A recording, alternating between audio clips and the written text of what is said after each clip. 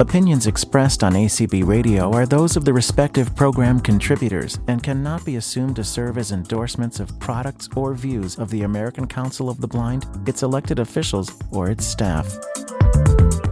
Good afternoon, everyone, and welcome to the Burrell Colley Leadership Institute session on creating a welcoming culture. My name is Rebecca Bridges, and I am co-chair of the Leadership Institute. And on behalf of my committee, I am so very excited to have all of you joining us today. I'm really excited about our program this afternoon. You're going to be hearing from some awesome leaders within ACB, and I can't wait for you to hear from them. Before we get started, just a couple things I'd like to do first. For those of you who are tracking the CEUs, I want to read our opening code for the session. It is 81301. And again, that is 81301. And again, I am so excited to welcome you to our session. This is really one of a series of sessions that we've held, really beginning with last summer's conference and convention. We started with a session on conflict resolution, and then we have had a number of sessions. Some of you may have attended those, and these were scheduled as community events, anything from onboarding and transitions. There have been a whole, some fiscal responsibility, a whole variety of sessions. And this is just a continuation of those as we really seek to bring all of you content that enables you to foster your own leadership skills and those of your organizations. So before we jump into the program, I do want to just take a moment to acknowledge and thank all of the members of the committee who've worked very hard to bring you programs like these. We've had a very busy and productive year, and I couldn't be more excited and pleased and thankful for all of our members on the committee. My co-chair, Julie Brannon, you'll be hearing from her today, in fact. She hails from Washington. We have Artis Bazin, who's from California. We have Donna Brown from West Virginia, Art Cabanilla from Hawaii, Kim Charlson, Massachusetts, Sarah Conrad Elkman from Wisconsin, Doug Powell from Virginia, which is also, he's a few miles away from me, in fact. We have Matt Selm from Kentucky, and we have Jeff Tom from California and Sheila Young from Florida. Our officer liaison is Ray Campbell. And we also, our staff liaison is Cindy Hollis. So without further ado, I'm going to turn things over to Ray, who is going to introduce you to our program topic today and introduce our panelists. Thank you, Rebecca, and good afternoon, everyone. Thank you for being here, taking the time to come and learn about leadership. It's a really important topic, and I'd just like to echo my thanks to the committee, not only for the great sessions that we've had this past year, but also to all of you who have attended and asked good questions, and hope that you have taken something away, some learning away that you can use back in your local chapters, state affiliates, special interest affiliates, or other leadership opportunities in the community. Certainly a lot of this applies. So why is a welcoming culture important? Well, first of all, it's just important to have a welcoming culture in your organization, whatever it might be, that people want to be there, they enjoy whatever it is that you're offering, whether it's a social events or programs or whatever they might be.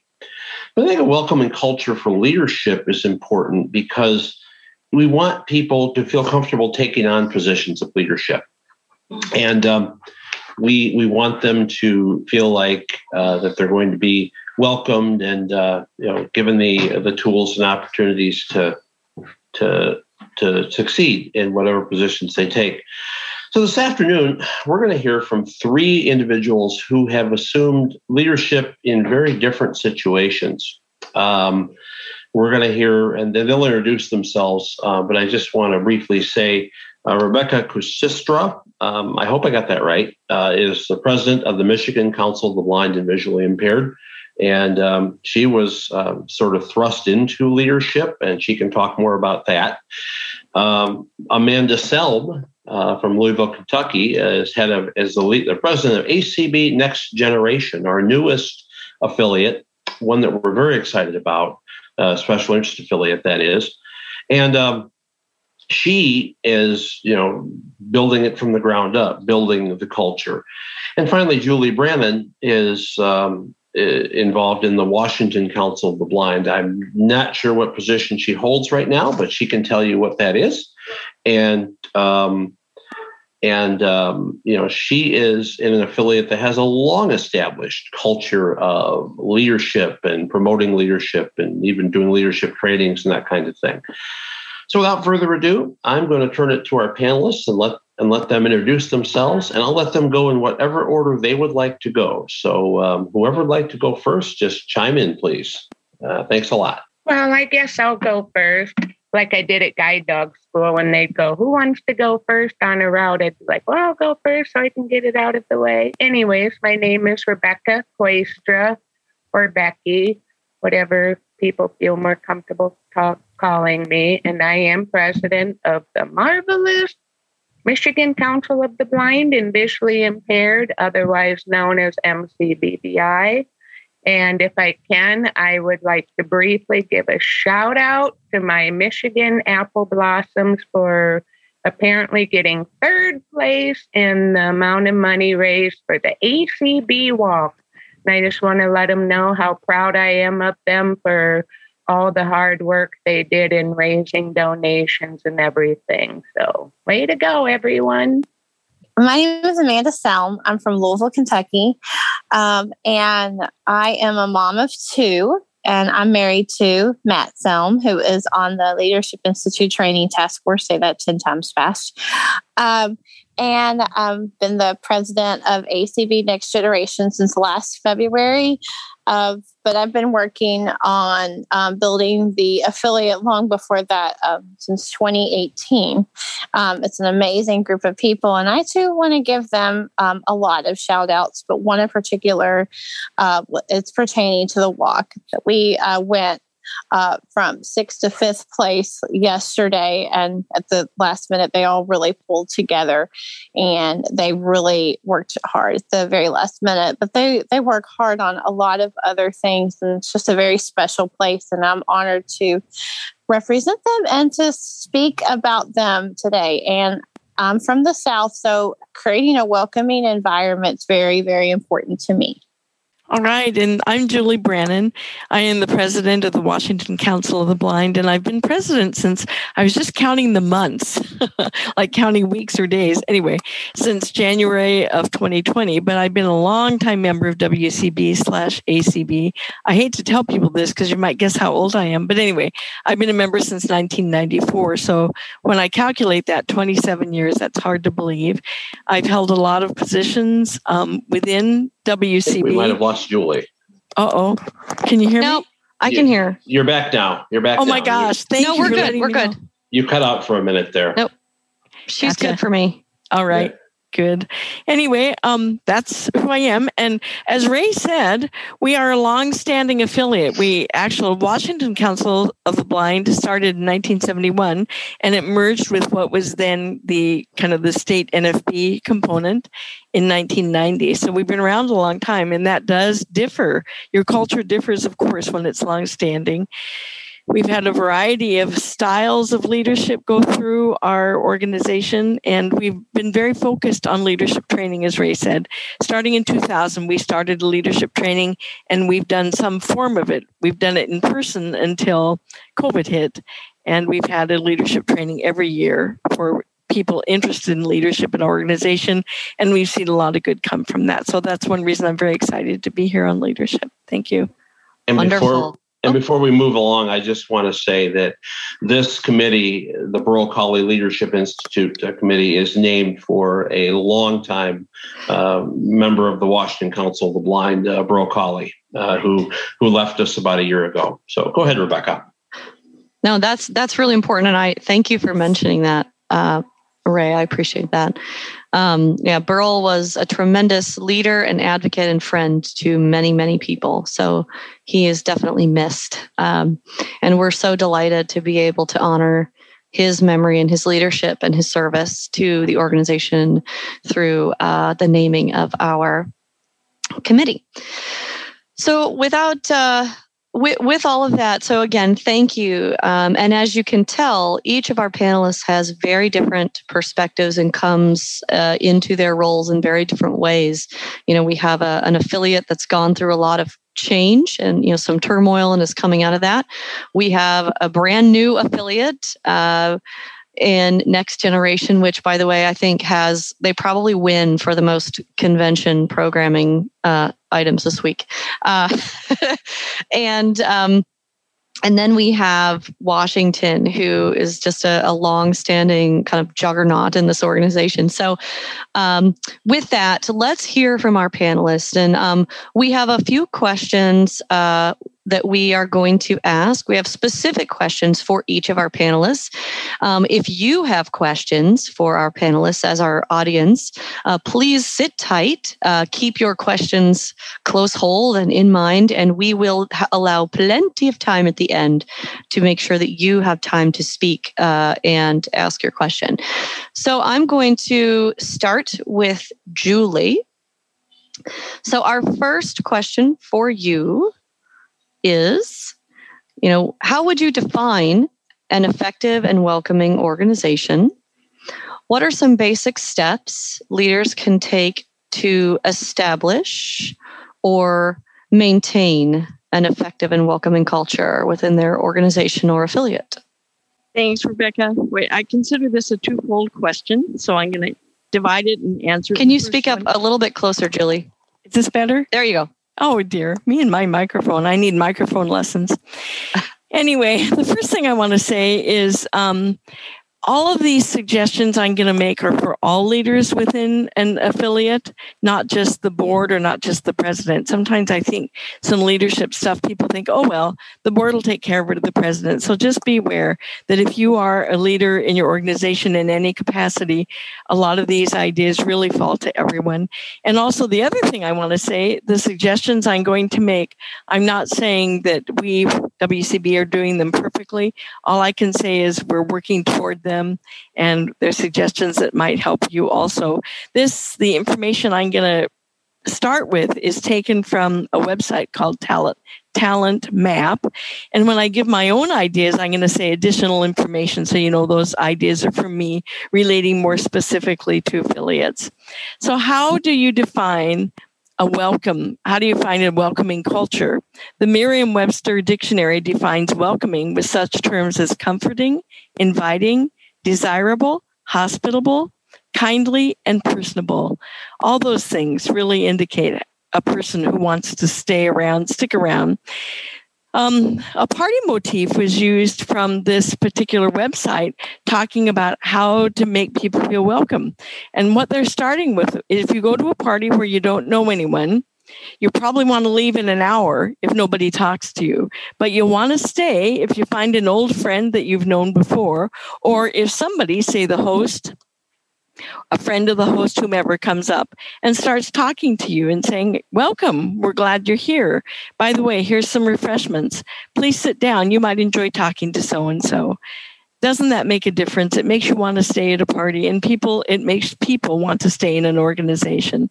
So whether you as an organization are welcoming new members or want to make longtime members continue to stay, continue to work, continue to take ownership of your affiliate, here's 6 welcoming tips from this particular website. And I think they're all very valuable. And the first one is positivity. So who wants to be at a party or in an organization where everybody is disappointed, unhappy, and negative? It doesn't work. It just doesn't work. And oftentimes it's the leader's job to pull people out of the dumps and pull them into the big picture and pull them up with creative new ideas. You as a leader, you might have doubts yourself, but your goal is not to share your doubts with everybody and share your negativity with everyone, because a positive organizational culture, it truly does improve teamwork. It raises morale. It increases productivity within your affiliate. It enhances truly the retention in your organization. Number 2, the sixth tip is be prepared. And it says, who doesn't really feel welcome when they arrive at a party and someone says to them, hi, great to see you. Over there are the refreshments, like I said earlier. Be prepared and give people what they need, especially new members when they join the organization. Members need to know that they are going to be treated with enough respect, that they're going to be given information about the organization, information about possibilities within the organization, then that truly makes a person feel welcome. I do want to say, and this is additional, so this is me talking, but that's one area that I saw even when I was a new member that really I wasn't given information. I was expected to know some things because I ended up fairly quickly in leadership in my local chapter when I joined in the 90s. And I really didn't understand the state picture nor the national picture. Not that I'm blaming anyone for that, but what I realized then, and what I know now, and we're working on this, is it's very important to have a designated person or group connect with a new member to answer their questions. Let them know if they're a computer user about the website, the information they'll find on the website. You want to overview with them and let them make sure they look at your constitution and bylaws so they see the governing documents of your affiliate. You want to overview committees and chapters with them so they can find a place to belong. The third recommendation is offer a mentor and guide, which is very similar to what I just mentioned. But would you really stay at a party if you're sitting alone? Probably not. Pretty much you're going to go out the door. And everyone feels less isolated when they're introduced to other people at the party and they have at least one person that they know they can connect with, ask questions of, get information from, etc. It makes a huge difference. Oftentimes, people just sort of in organizations assume it's going to happen, assume connections will be made. And I'm particularly talking about new members, but this also can relate to longtime members. We can't assume. We need to sometimes make a specific way for it to happen. One thing you can do, I know we started doing at our state conventions, was connecting people with convention liaisons or connection partners. New people that came to our state convention for the first time for several years have had a person to connect with them. Conventions, even at the state level, can absolutely, as you know, be overwhelming. National is a whole other story. So new people, I recommend that state affiliates make sure that when you've got new people going to national convention, they have a person to connect with. But this also is true for a new member joining your affiliate, and it really does need to be planned and orchestrated. Sometimes new members will naturally connect with someone in the organization. Sometimes they were brought into the organization by someone, but sometimes not. And I'm afraid we've lost some new members by not initiating a coherent plan for connection. And my comments on this, it says this relates to the suggestion above, but make sure that a new member is connected.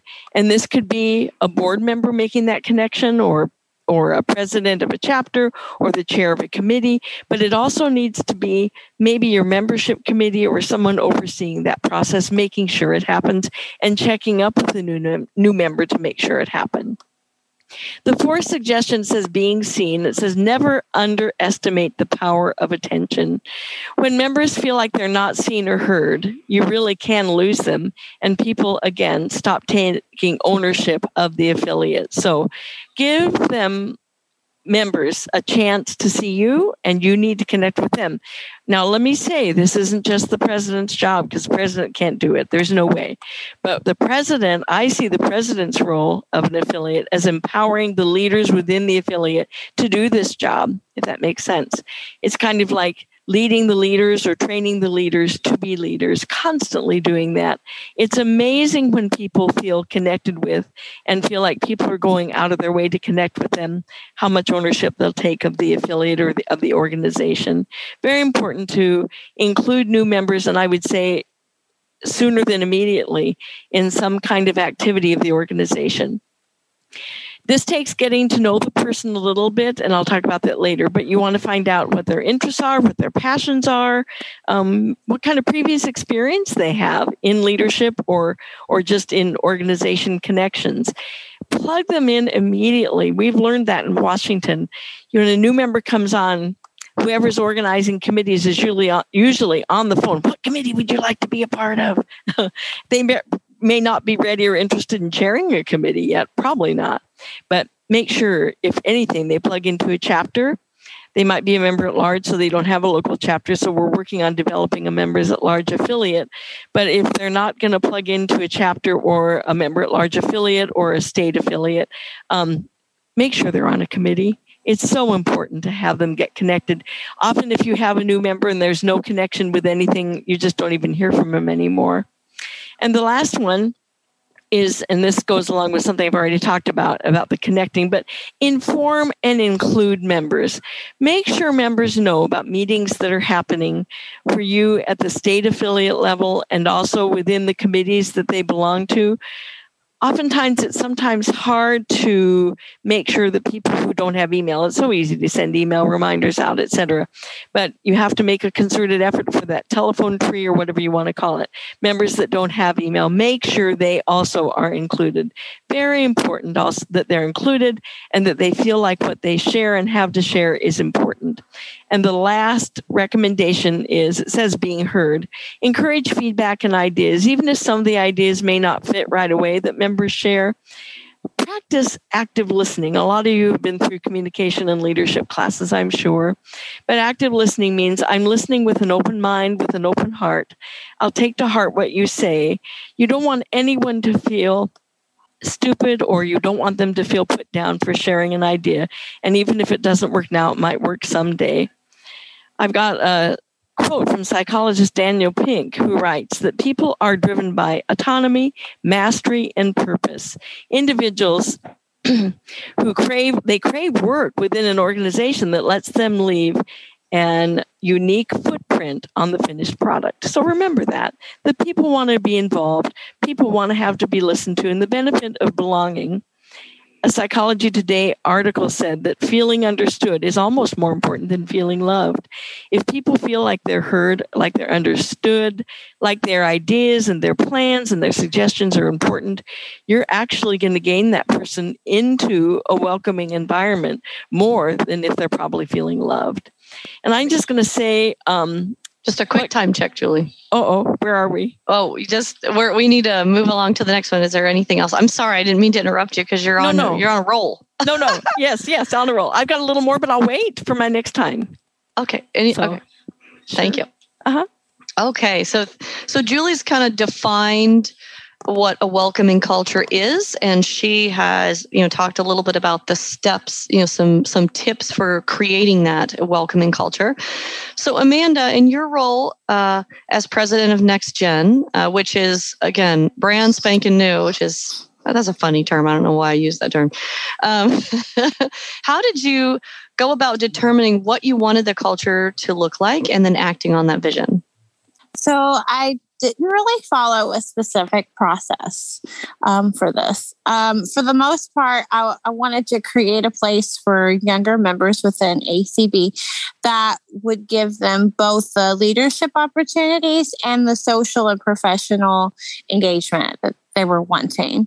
And how I acted on this and how we still implement our vision is through three things. The first one is inclusion, and that means that we make sure that everyone has the opportunity to share and participate, whether that be in a meeting, in an event. We like to make sure that everyone gets a chance to share. My board members and some people on committee that I've been on committees with know that I like to make people talk because I want them to know that I am listening and, others are listening as well. The second is through recognition, meaning we do an amazing job making sure that we recognize the hard work of our members. And, I don't like for hard work to go unrecognized. And I personally don't like for credit to be missed. A lot of people know that about me. So I like to make sure to give credit where credit is due and recognize a good job.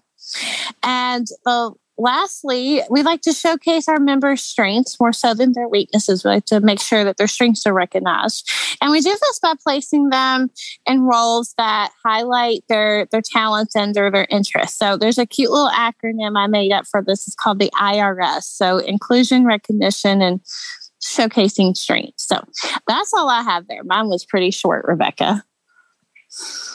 Wow, that was okay. Well, again, packed with excellent, excellent info. So thank you. Thank you very much for those. So Rebecca, as we'll move to you now. As someone who was recently placed into the role as president, can you describe how you have gone about building up or reestablishing your affiliate culture? I'll try. Those are hard acts to follow, so I'll see what I can do. Well, one of the first things I did after recovering from a heart attack, when I found out I was now president after only being first vice president for 3 months, I wrote an open letter to the membership and said that one of my first goals would be to help, bring about healing to our organization, because I felt that without harmony and working together as a cohesive unit, MCBVI could not effectively move forward to bring about positive change to our organization. And I said that we all needed to look within ourselves to see if there were any, parts that we had played in what had happened. And then I also said my next goal was to be transparent, and that I would be above board and have an open door policy. And I believe for the most part I have. I've had people ask me a lot of questions throughout the past year and a half. I can't believe it's been a year and a half already. But if they come to me with questions or whatever, I do try to, answer their questions. They might not always like the answers I give them, but I'm pretty sure they know that I'm honest with them. We still have slight ups and downs. I mean, who doesn't? But I think we are moving forward. And some of the things I've tried to implement is like last year, after the stay-at-home orders came about in mid-March, I had been thinking about starting some sort of get-together on our conference line so people could get together. But then after the shutdown orders happened, one of my members, and I'll mention her by name, could give credit where credit is due, Deb Robinson, approached me and said, how about we do a call like they've started on the ACB communities? And so we put our heads together and came up with a name. It's called the Connection Chat, and we meet the first Thursday of every month, and it's been going since April of 2020. So that helps, I feel, bring a welcoming thing, because it's a time for everyone to call in and just get to know each other. And Cindy, after I became president, I called her for some advice, and she said, sometimes the problem is people don't know each other as people. They might know each other as so-and-so, the treasurer, so-and-so, first vice president. So she suggested at our executive committee meetings asking a getting to know you question.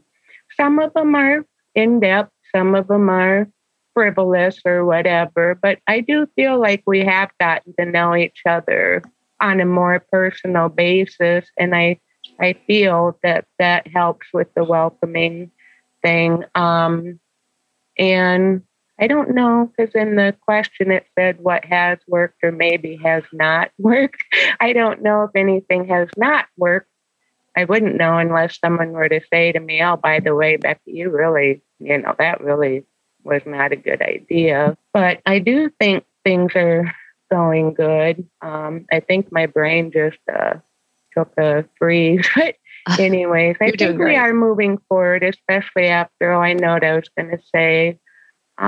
Just like after our last board meeting last Saturday, one of my members did write to me and say how much she enjoyed the board meeting, because she felt that it was like the days back when she first joined MCBVI, where people were getting along and ideas could be heard without feeling criticized or anything like that. And I've gotten some notes like that. And I've gotten some criticism, so I have to take the good with the bad. And so that's basically what I have to say. Wonderful. Well, thank you very much. It's exciting, and it can be stressful when you kind of moved into the role and you've got to take stock and try to work with that. So thank you very much. So Ray, I'm going to turn it over to you to facilitate the next round of questions. Just real quick, for this one, we're going to do about 2 to 3 minutes per response, just so that we can allow time for Q&A. I don't have the questions in front of me, okay, Rebecca. I'll do it. No, I'm sorry. Okay. But I can do it. Okay. I got it. I'm just going to tell Julie, though, I usually don't leave a party until the beer runs out, but that's just me. So just to make sure that we're not all, we can. There are other things that keep us at parties. But so beer I'm sorry, and welcome Rebecca. and culture go together. I love it. Yeah. So we need to make sure if we're inviting Ray that we have beer. Okay, well, noted. So I'm sorry, I didn't mean to put you on the spot, Ray. I had your name down here. So I was looking for him and I couldn't find him. It's all fine. I've got it. Okay. So Rebecca, we're actually, or Becky, I don't know whichever you prefer. We're going to just snake back around to you for this next question. And as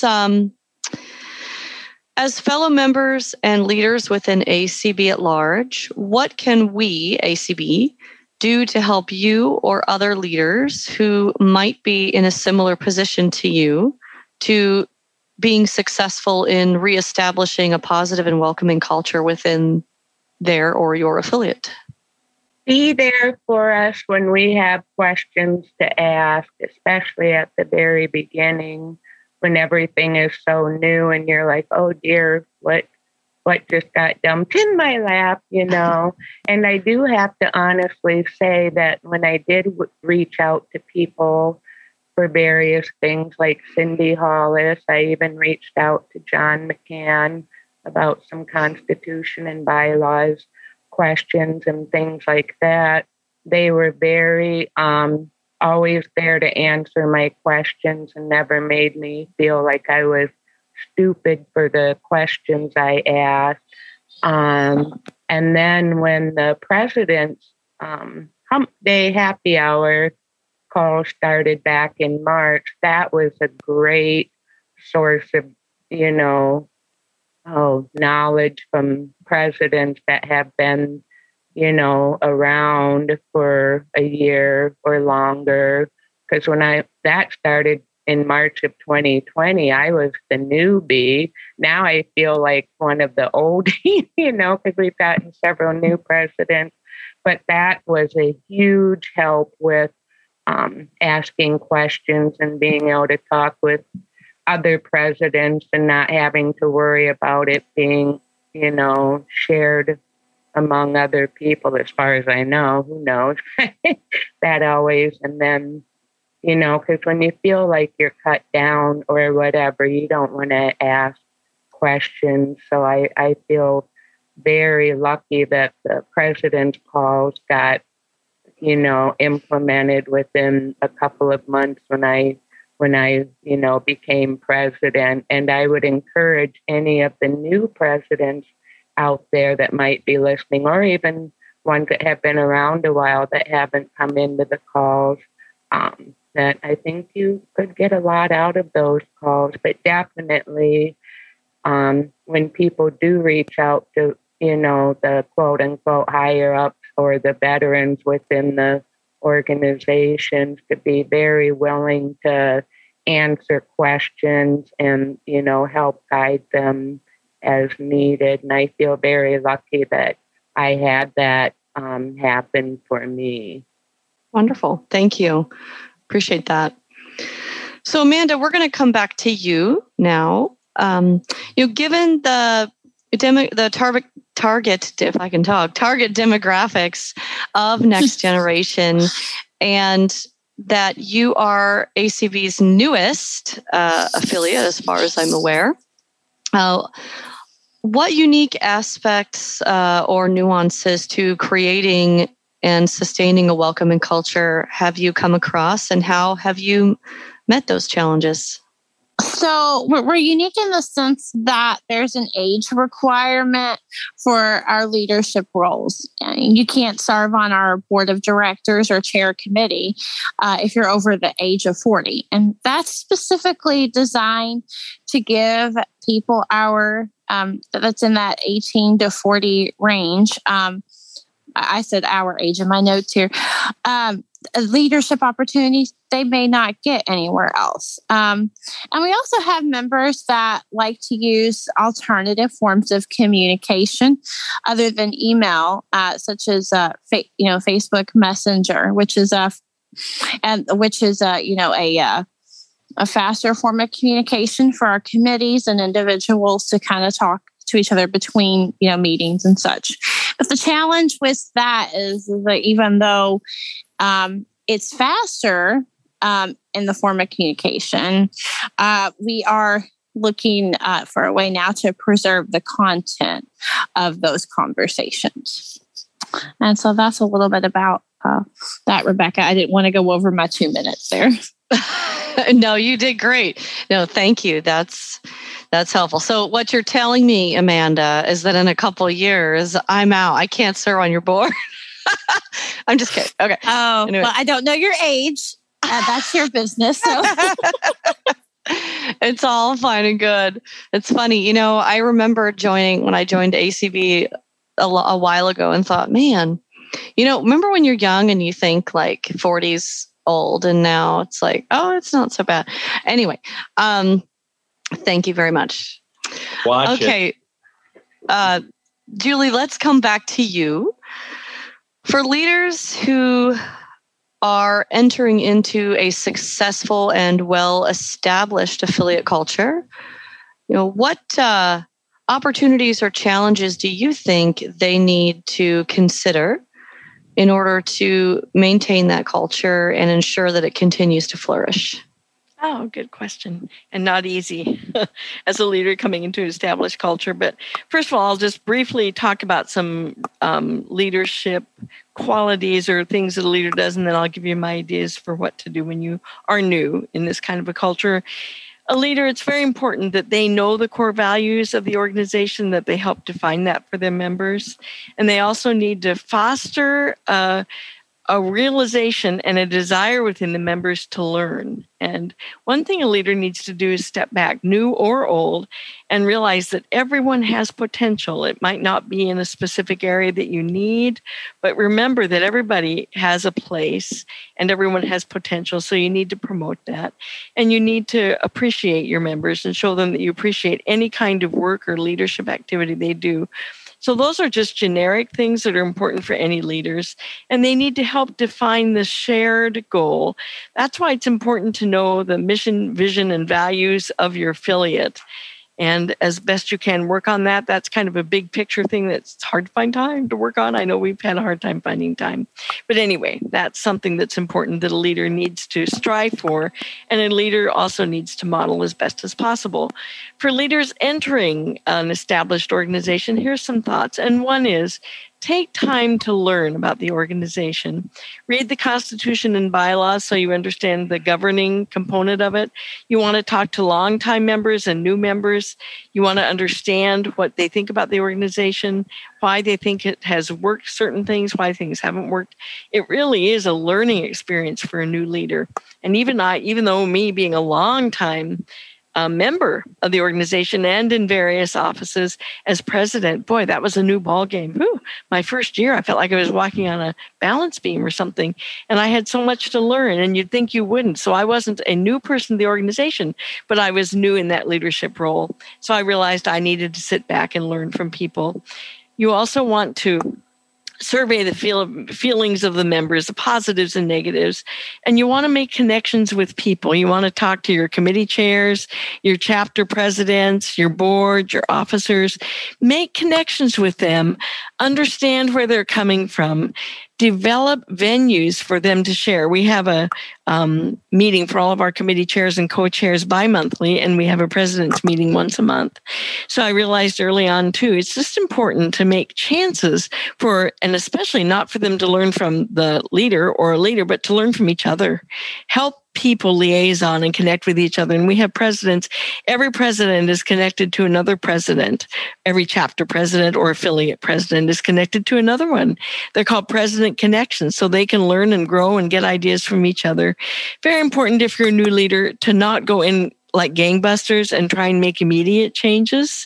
You're going to find resistance, and you're not going to be trusted. You've got to gain trust of leaders and members and slowly suggest changes, maybe to changes to former things that have worked, but that you have tweaks that might work better, or also maybe to suggest changes for new ways of doing things. One thing as a leader, very, very important too, is explain your rationale for why you think changes need to happen. Not because, well, you guys are sure in the, 1820s, why don't you get up to whatever? You don't say things like that. You explain why. You explain how it's going to work. You explain the detailed steps of what it's going to take for those changes to happen. Many times new leaders, really, truly, especially if they're creative and if they're big picture people, are loaded with ideas. In addition to developing leaders in your organization, you need to look at people as potential leaders. And I call this leader scouting. I made up that term. Scout as a leader, and not just the president or board, but every leader in your organization needs to become a leader scout. And to look for such qualities in people such as aptitude, motivation, assertiveness to overcome obstacles, excellent in building trusting relationships, ability to create a culture of accountability, ability to make unbiased decisions. These are qualities you'll look for in people. Some people will come into the organization that have had leadership experiences and are ready to take leadership. Many, though, you need to realize, scout them out, and just with lots of training and lots of mentoring can become leaders. The other thing besides leader scouting that we need to do is succession planning. And succession planning, it means constantly aware of the jobs or positions that need to be filled. Pay attention to the skills, the passions, the abilities of current or potential leaders to fill these positions. And to do that, like we talked about in the very beginning, for that welcoming culture to happen, you have to know your people. You have to be in touch with people, know who they are, know what they want to do, know what they're skilled at doing. Succession planning cannot happen 2 days before an election. It just doesn't work that way. You really need to have ideas about people who show interest and ability and aptitude for positions. Train them. Maybe you're going to start training them 2 years. Say you've got a new member, you can tell there's aptitude, abilities there. Put them on a committee, eventually recommend they become a chair of that committee. Watch them, how they chair that committee. How do they lead? How does that committee feel about them? And you have a budding new leader that might end up being your first or second vice president.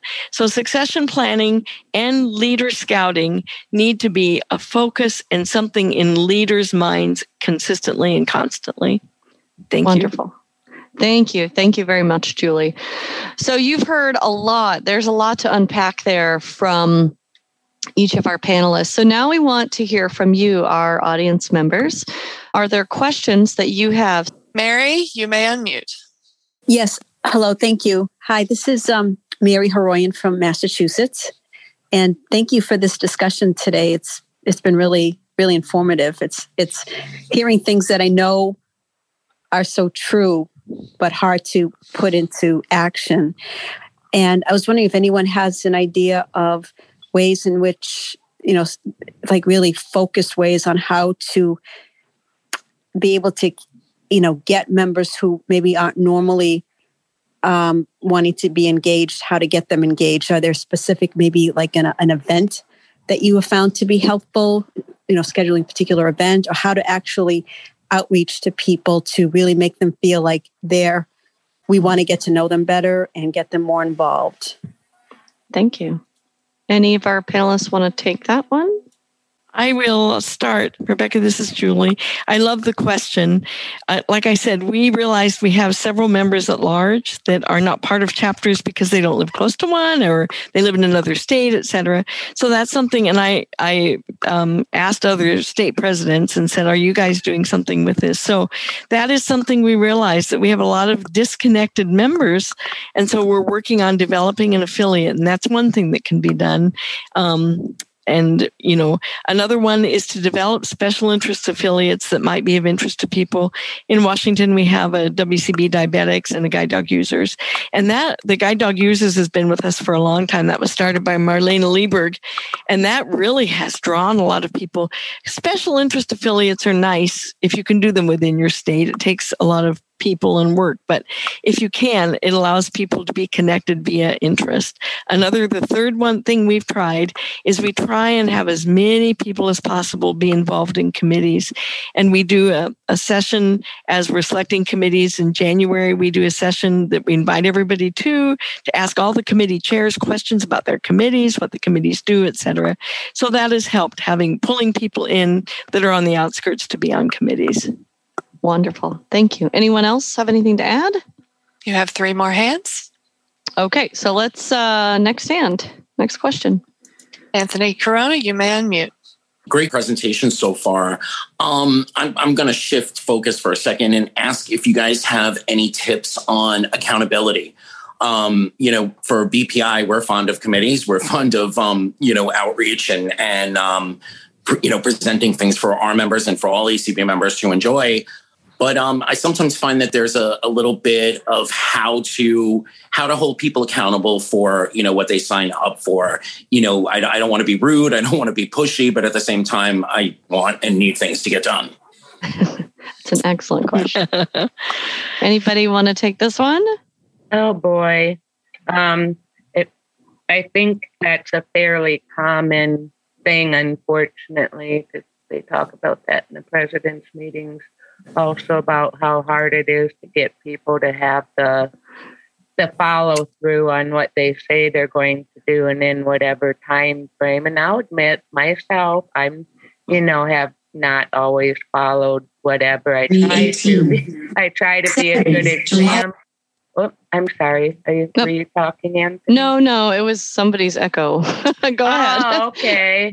But yeah, that is a hard one. And then, and one of the hardest things, and what I try to tell, some of my people is that I really don't like to be a hard, and it's difficult to be confrontational without being confrontational. And I'm like, just please do what you're supposed to do so I don't have to. But yeah, that, Anthony, is a good question. I think a lot of people face that within their organizations. I'd like to know if there's anyone out there that, found the magic, whatever. Does anybody else have any other thoughts on this before we move on to the next question?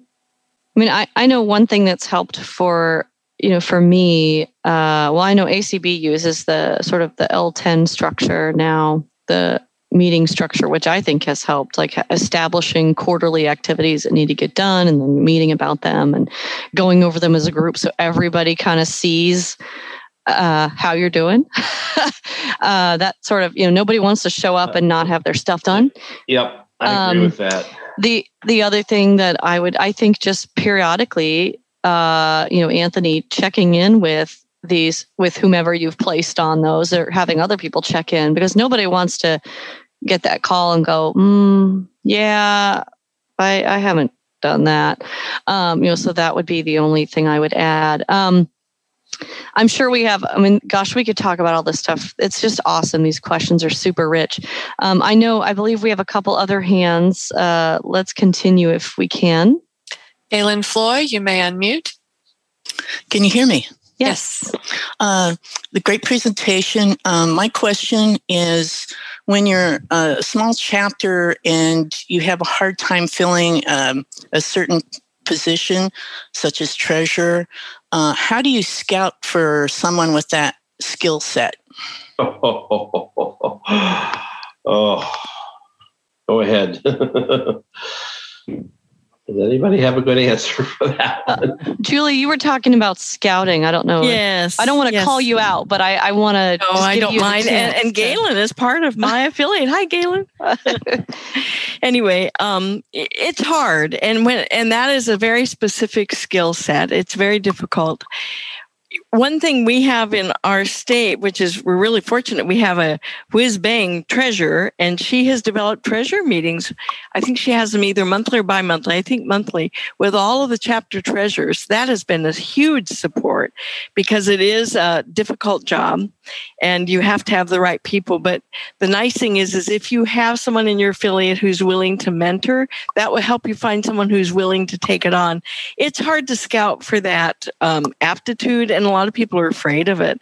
They're afraid of handling the money or doing the money type things. But I think if you can find, my suggestion is if you can find someone in your affiliate who will mentor, maybe another treasurer from another chapter or your affiliate treasurer, whatever, who's willing to mentor someone, you'd more easily be able to find someone who's willing to take it on. Another difficulty is having the accessibility of the treasury for a totally blind person, if that makes sense, because sometimes, that makes it kind of scary. So if you have a totally blind treasurer, you want to try and find a totally blind mentoring treasurer. It's a hard position to fill. And I know what you're saying, Galen, when you have a small chapter and you don't have 20 people to choose from. But what I really recommend is depending on mentors for that position and telling that person that you see a tiny bit of flicker of ability or interest, that we'll have someone mentor you. You won't be doing it alone. That's my suggestion. And by the way, Julie, she's a member of your affiliate, but Galen is the one that actually got me involved in becoming a member of ACB. You knew her way back when, I bet, when she lived there. Well, she lived in Seattle. In Washington? Yeah, but she got me involved, I can't remember, somewhere between 2006 and 2008 to become a member of ACB. So because of Galen, here I sat. Hey, Galen. Awesome. Okay, do we have another hand? We do. Kenneth Simeon Sr., you may unmute. Yes, I love this. You all have done a great job at presenting today. Julie spoke about succession planning, and that's something that's very important to me. While serving as president, I had to do a lot of that. I have a basic question to start off with. Julie, I'll let this go to Julie, and anybody else can reply if they wish. Julie, do you have an established mentoring program?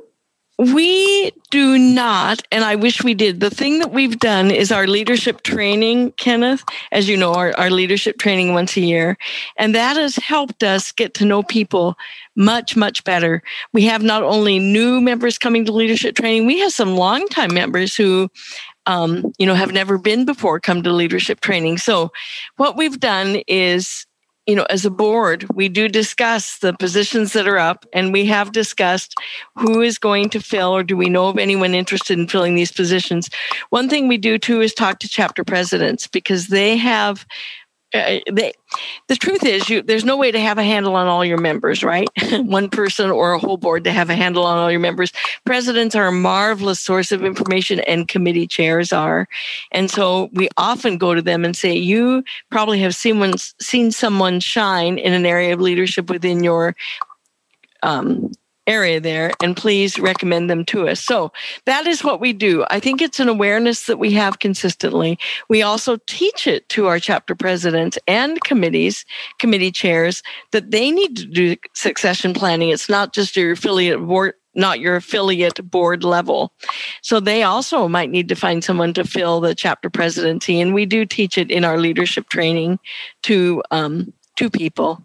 And every time I have a president's meeting, you guys, I try to send out a new informational document on being a leader and being a president. And so we talk about it at our president's meetings and our committee meetings. So it's a focus we've talked about. And I think that's the beginning place to start, Kenneth, is talking about it, making people aware of it, and then giving them, steps for succession planning, because there's a lot of information available that way. Great. Do we have any other hands? We do. Winter Renfro, you may unmute. Good afternoon, panelists. I have a quick question for Julie. She was talking about this talent map. What is the website name of that? Talent Map, and I believe it was .com. But if you just Googled Talent Map, one word, it's capital T, capital M. And they have lots of good stuff in there. And that's where I got the six suggestions there. For developing, it's called 6 welcoming tips, is what that 6 particular tip. Right. Okay. But I would just look up Talent Map and put it in there, and you'll find it, I'm sure. Okay. And Amanda, I loved your little acronym. I thought that was really cute. Iris. And what is this L10 that you are talking about? Yeah.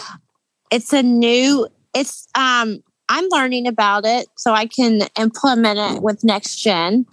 It's a really neat way to lay out everything you need to do and develop, rocks, which I'm still learning, Rebecca. So if I get this wrong, rocks are the goals or objectives. I can't remember. Yeah. That you want to work on. And it just helps you to create a to-do list and to prioritize and just to stay organized. Yeah. Their ACB is helping us as committee chairs, implement this methodology because they've done it at the national level. And Eric and Cindy and others have just done a tremendous job with this. And I have found, Anthony, you were asking about accountability. I'm going to, Kenneth, for example, helps a lot with the, so a lot of our committees roll up to steering committees. And so we have steering committee calls. And so Kenneth is so wonderful about sending out our notes, and he'll say, well, Rebecca, here are the rocks, the, sort of milestones you reported on that you were going to do for the quarter. And, nobody wants to show up to those calls and go, yeah, that's not done. So I love that because it holds me accountable. Talking about accountability on the Leadership Institute, I have a demanding full-time job. I'm a mother of two. My husband has a big job in ACB, in fact. And so we are busy. And I mean, everybody's busy, right? But I so appreciate, the L10 structure. And so, and even on, talking about accountability from the Leadership Institute perspective, I, found myself feeling like, hey, I need some help here. So I called up my friend Julie Brannon, said, can you help me? And I think that's the other thing, to not be afraid as leaders. No one asked me, but not be afraid to reach out and acknowledge when you need help. So it's not just saying, it didn't get done, but like saying, I just need to be honest. My plate is full. So I am also, in addition to everything I'm doing, I'm home educating my child right now. And so it's like, my plate is full, so I need some help. So I am so, I'm glad you asked the question earlier about accountability. And I think that just as we as leaders need to check in with people, it is also those individuals' responsibility to say when they're full and when they need help. Mm-hmm. Yeah. And I think, too, I'll just throw a comment in here too. I think it's important also that when those people do, you want people to feel like it's okay to reach out and ask for that help. Yes. Because you don't want them to feel like, well, gee, if I tell them I'm having trouble getting done, I'm going to get yelled at. It's like, no, you want to. What I always tell people is, if you don't get it done and you don't tell me, I'll yell at you. But if you tell me you need some help, I'm going to be okay. Let's figure this out. Yeah. So I think that's important too. Right. Awesome. Carrie Muth or Muth. I apologize. That's okay. It's pronounced Muth. Okay. I had a comment regarding the person asking about trying to promote treasurers. When I first became a chapter president in the 90s, one of the things I did is I called all the chapter members. That does not work now being the affiliate president because there are just way too many members. But, what I found is people have hidden talents that we don't know of. And they like to be asked to participate in things. So one approach is, trying to find out where is those hidden talents. To find somebody that may have an interest in being a treasurer or a secretary. That's often a hard position as well. And that's kind of what I found. The other thing is, we've had a lot of associate members, people that are cited that have had that a lot of times that's where we find our treasury people. And so even at a local level, if you have, a smaller group, 10, 12 people, well, maybe they have a spouse or maybe they have a child or a friend who is into accounting or something similar, and they may, be willing to volunteer to assist somebody with some information, or maybe they just join your group and, run for treasurer. So those are just some ideas. Thank you, Carrie. It's awesome. Carrie, I'm so glad you mentioned about everybody has hidden talents, because I think sometimes the people we don't see, we don't think to put them on committees or put them into positions to contribute because we don't see them. Story I always like to tell, when I was president of our local chapter back in the 90s, we had a lady who was basically a shut-in, and she couldn't get to our meetings and things like that. And I was putting committees together, and we have a calling committee. That chapter had a calling committee, and I said, you know what? I'll bet I'm going to see if she'd like to be on the calling committee. And I called her and asked her to do that. She was so glad to be asked and just so appreciative. That just made me feel really, really good. So yeah, that's a great comment. Wonderful. Thank you. Any other hands? Natalie Byers Couch, you may unmute. Good afternoon, everyone. Is there a website where we can find out more about the L10 structure? Because I'm president of our local chapter, and I'm just kind of wondering if it might be helpful. I asked ACB president, basically, because I was interested, but I was going to ask if we could do that as a Leadership Institute training. I think it's a great idea. Yes, I was thinking about that, and I was also thinking of, hey, let's make sure that, and we'll plug these in a little bit. But there are, we are going to be doing sort of a mentoring kind of leadership training session, and so I think succession planning, maybe on its own, would be a really good one to do. I'm taking notes. I love it. So thank you for that. I think the L10 would be a great thing to train on. Natalie, there is a book written about some of it. It comes from something called the Entrepreneurial Operating System, and there's a book that's been written about it, but I can't remember the title. Is it Traction? Or is that something different? Yeah. Traction's part of it. Traction's part of it. I tell Dan Spoon, I didn't know I had to serve on the ACB board and be in Traction, but that's another story. But there's what we need to. I'll get the title of that book that's about all that and send it out to. We can send it out to maybe the leadership list and maybe all the attendees of this seminar. Well, I don't know how we'll do that, but we'll figure out a way to get it. We'll figure out a way. Yeah, you'll be hearing more. And again, So thank you for that, and we'll look into that, Natalie. Yes. Anybody else? Stephen Salas, you may unmute. Hey, how's it going, everyone? So I had a question. So if you have a couple members like in your committees and, they've been asked to do some of the tasks, no matter how big or small the task is, and if they're working by themselves or with someone, they usually deny the task. They don't want to do any of it.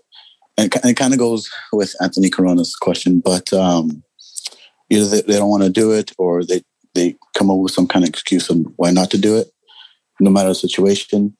What do you do? Do you have them just sit there and learn through the meetings, or would you talk to them and recommend maybe a different committee, or how would you handle that situation? Anyone want to take that one? Stephen, this is Amanda. Here's what I would suggest. I would first try to have a one-on-one conversation with them and just say, hey, I'm just curious, like an I care conversation with them. And then from there, I would kind of see how they're feeling about being on the committee, because maybe their excitement level has changed a little bit. And then maybe from there, make a recommendation to where they might want to explore other opportunities if that's the way they're feeling. Another option, you can keep them on the committee and maybe see if something pertains to their interest. But I would personally feel better I would personally start with a conversation with them and go from there. That's just my suggestion. Anyone else? Terry Higashi, you may unmute. So I have 2 questions. So the first question is in regards to, if you're a member, how would you go about supporting your leader? And number 2, if you are a leader in the committee, what are ways that you could ask your leader to support you in that role? So, you can invite them to, manage the committee, do the committee work, but how, as a leader, would you support them in that? Great questions. And we have just about 3 minutes to wrap up the Q&A. Just time check. So this will be our last question. Any thoughts for Terry? Some ideas would be how to support your leader. Call them and ask them. Just call or email and say, is there anything I can do for you now? And if not now, could you let me know later on? It's amazing how nice it is for a leader to have someone come to them rather than them going to someone else and asking for help and for delegation. And I wasn't sure about the committee question. What was the question about the committee again? Could you reiterate for me? If you're a member of a committee? So if your leader has asked you to chair a committee, right? How, as a leader, are you able to support that member? Because, the member may agree to chair the committee, right? But, they might not feel supported in that. And then they give up the committee. They give up the willingness to try because they don't feel supported from the leader or... A good leader would, as best they can, check in with their committee chairs. That's not easy to do, but that's something that I think is really important. Check in with the chairs, have meetings if you can with your committee chairs. Do whatever you can do, and if you as a committee chair aren't being checked in with or aren't feeling supported, again, maybe you'll just have to call that leader and say, listen, I'm almost ready to step out of this role. I really need support. I need training. I need ideas. Sometimes it might have to be you contacting that leader if you're not getting the support from the leader. Communication is such a key. Great. Anything else for Terry? Anything anyone would like to add? Okay. So if you didn't get, we've run out of time for questions, unfortunately. But again, this has been a great session, jam-packed with information. If you do there are going to be other opportunities to engage with us. We hold community calls. We try to do monthly. So our next one, I believe, will be in August. We have a series of topics that we're going to be training on. So thanks to Natalie, the L10 is going to go on that list. Succession planning, training your leaders. Those are just a few of the topics that we will be covering in the coming months. And we will also be, as sessions are held, we'll be posting resources on the committee page on acb.org for the Leadership Institute. So do stay tuned for those. We do announce our sessions on the, in the community events listings that Cindy and team provide. So if you're not registered for those, do make sure you do. We do, typically our calls are the third Thursday of each month at 9 p.m. Eastern. I know that's kind of late for some folks like me who like to go to bed and have small children, but we do, we'd love for you all to join us there. So just again, I want to thank you, Amanda and Julie and Rebecca, for your candor, for your rich responses, and thank you for all of you in the audience who have just provided us with such rich questions and things to think about and ideas and inspiration for future sessions. So we hope you'll continue to engage and work and be a part of creating an effective culture within ACB and the ACB at large and your own affiliate. Before we conclude, though, I'm going to provide the closing CEU code for those who are interested. And that is 24666. And that is 24666. And again, thank you all for joining us this afternoon. We hope you've enjoyed the session, and we look forward to continuing to engage with you in future sessions. Thank you. All right. Thank you. Thank you. Thank you, Rebecca. Thank you, and everyone. Thank you, Cecily, for hosting. Yes, thanks to Cecily, too. And for those of you on the stream, I'm going to play what's coming up next hour. Hello, convention attendees. My name is Jenny and I am here to provide announcements about activities that are coming up at the convention. Today is Saturday, July 17th. Coming up at this year's convention in the next hour we will have the following events which will start at 4 p.m. Eastern Time. Audio description in museums, which is heard on ACB Media 1. 411 from the IAC Rehabilitation, providing remote services, which is heard on ACB Media 2. Saturday School advocating for the best learning options in a hybrid environment, which is heard on ACB Media 5. RSVA the most recent happenings in the ever-changing legal and legislative landscape involving Randolph Shepherd vendors, which is heard on ACB Media 6. Thank you for listening, and I will be back in a while with more updates. Hello and welcome in. Welcome, come on in, find a seat, and there's coffee and donuts in the back. Opinions expressed on ACB Radio are those of the respective program contributors and do not necessarily reflect views held by the American Council of the Blind, its elected officials, or its staff. Hello, everyone. My name is Ann Brash, and on behalf of the ACB Women's Committee, I'd like to welcome you to our first ever Sister Power Happy Hour. Events like this for quite a while now, but they've been under different names. For many years, it was called Rolls and Role Models, and we had sweet rolls for breakfast. And then it was Sister Power Breakfast. We moved on to like scrambled eggs and bacon. And now, because some of us are getting just a little bit older, we decided to make it a little later in the day. So if we were in person, we'd be discussing the menu right now. And we'll plan to do exactly that next year. But for the time being, just sit back and relax, enjoy whatever it is that you're eating or drinking, because we have a great program for you. Let me just kind of introduce the members of our committee. We've had a few people that have had to leave our committee this year, but everybody did a lot of work, so we're just going to introduce everybody. Our co-chairs are Linda Perrell and Lori Sharp. And the members are Cheryl Cummings, Jeanette Dixon, Kathy Farina, Mary Ellen Frost, Cecily Nipper, Donna Pomerantz, Rachel Schroeder, Leslie Spoon, and Linda Yaks. The board liaison is Katie Frederick, and the staff liaison is Kelly Gass. There's two other events that we just want to be sure that you know about because we don't want you to miss them. On Wednesday, the 21st, from 4:30 to 5:45, we're going to have yoga with Leslie Spoon.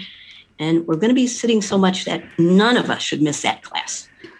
And none of us also should miss the class on Thursday, the 22nd, which is from 4 to 5:15. It's a joint program with Ivy on being an entrepreneur. So that should be a good class, too. So what we're going to do today is I'm going to introduce the first speaker, and she will speak for 15, 20 to 30 minutes, I don't know, whatever they decide to speak. And then I will introduce the second speaker. They're both really good. They have lives you won't want to miss. And then we will have questions after that. So after that, we'll open it and tell you how to raise your hand and whatever. But we want the speakers to be able to say everything that they want to say. So let's get started.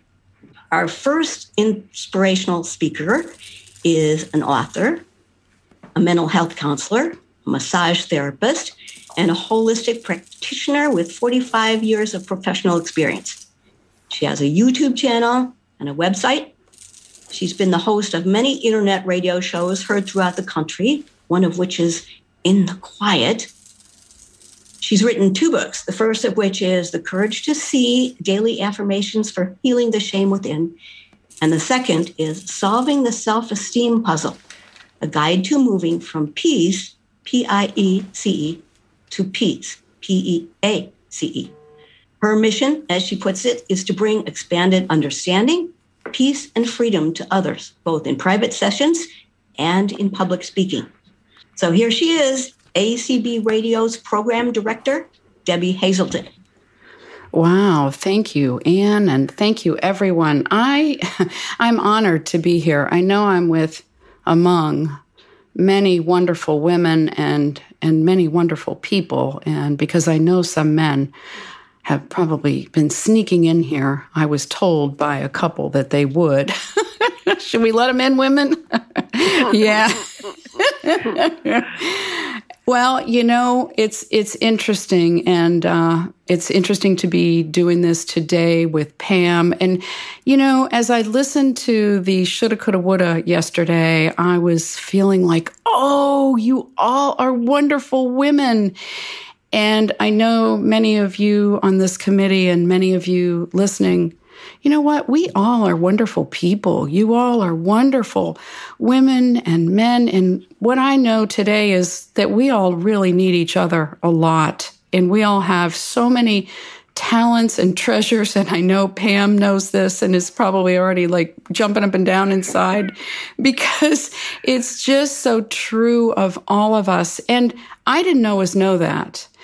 I was one of those other blind people that really didn't want to know that for a long time. And if some of you were like, oh, I don't want to hear that, believe me, I was one of you with you.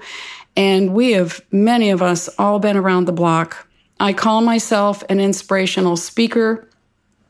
And I know that there are people who go, ew, why would you call yourself that? Because they think that an inspirational speaker is just going to sit there and say how we pour liquid and how we walk with canes. And believe me, I would be very bored doing that. I think there are plenty of other volunteers out there that would love to do those kinds of things. And I'll do it here and there. But when I get those kinds of questions, I have to admit, I sometimes say, you know what, I'm not working the night shift today. And there are lots of other people who can handle those questions. But I'm an inspirational speaker, one who really is passionate about inner change and inner ways of feeling inspired, because that's what's worked for me. That's what continues to work for me every day. So I'm going to tell you a little bit. I wrote a bunch of notes and I know I don't need them. So I'm probably going to just give them up and just share. And so back in the day, my mother had lost 5 babies. She had a stillborn at the end of her first pregnancy, a boy born dead. And she had several other miscarriages, 5 in all. She could not carry a baby full term because she had been given radium for too much bleeding when she was traveling once on a bus for 5 days. Somehow she ended up with all this bleeding, and they gave her radium to stop the bleeding. Her uterus lost enough elasticity to carry a baby full term. So she kept thinking after losing those babies that she should go get her tubes tied, but she didn't. She went and adopted my sister, and 4 years later, probably more like 3 and something, she was at a Kentucky Derby and forgot her diaphragm. And I teased her later. I said, well, that's what you get for horsing around, because along I came. And she was, my dad was very mad at her. You should have brought your diaphragm and we don't want to go through this again. Well, she was pregnant. And so she forgot her diaphragm. I was very active in the womb and they were, still very afraid. She thought that I was going to be a boy. When she went into pregnancy at 6 months, I was trying to come out back first, which I think explains my very stubborn and rebellious nature. I was called Deb the Reb growing up a lot. And I've sort of playfully brought that name back, Deb the Reb, for being rebellious. And so they gave her, I had to be a cesarean. and they gave her no anesthesia and cut her open to bring me into the world. Now, I think I've heard that this has happened to some people back in the day, but that sounds really horrible. And I think that I still have feelings about that. I think it's probably part of where I get nervous sometimes when people are in pain, because I think I probably felt it. I was in an isolette for 3 months. And I went home to a violent alcoholic household. My father was a violent alcoholic, and I think my mother became an alcoholic, maybe wasn't as fully. She still did a lot of the good things that parents do to take care of their children. But I was a kid that had a lot of insight, a lot of feeling, a lot of question, and I was a struggling kid too. So they found out I was blind a few months after I came home, or maybe shortly after I came home, since it was 3 months in the womb. In the incubator. So I had light perception, which I am so grateful for. I still get it in a very weird way in my brain, but I think that did a whole lot for me. And so I was a curious child. I was curious about God. And I used to ask, does God wear shoes? And they told me yes, because they were thinking of Jesus wearing sandals. I used to reach up outside and see if I could touch heaven. And, of course I couldn't, but I would think about flying on clouds and sitting on the moon and riding around and touching the sun, crazy things. But I felt like everything was alive. I felt like every day had a different sound. I used to play with energy, with something that felt like the air around me had texture. I actually think that really went along into experiences with healing. But at the same time, I was a struggling kid. I was angry, and I was a brat, and I felt bullied and left out, and didn't like a lot of the patronizing and condescending that many of us still deal with at times today.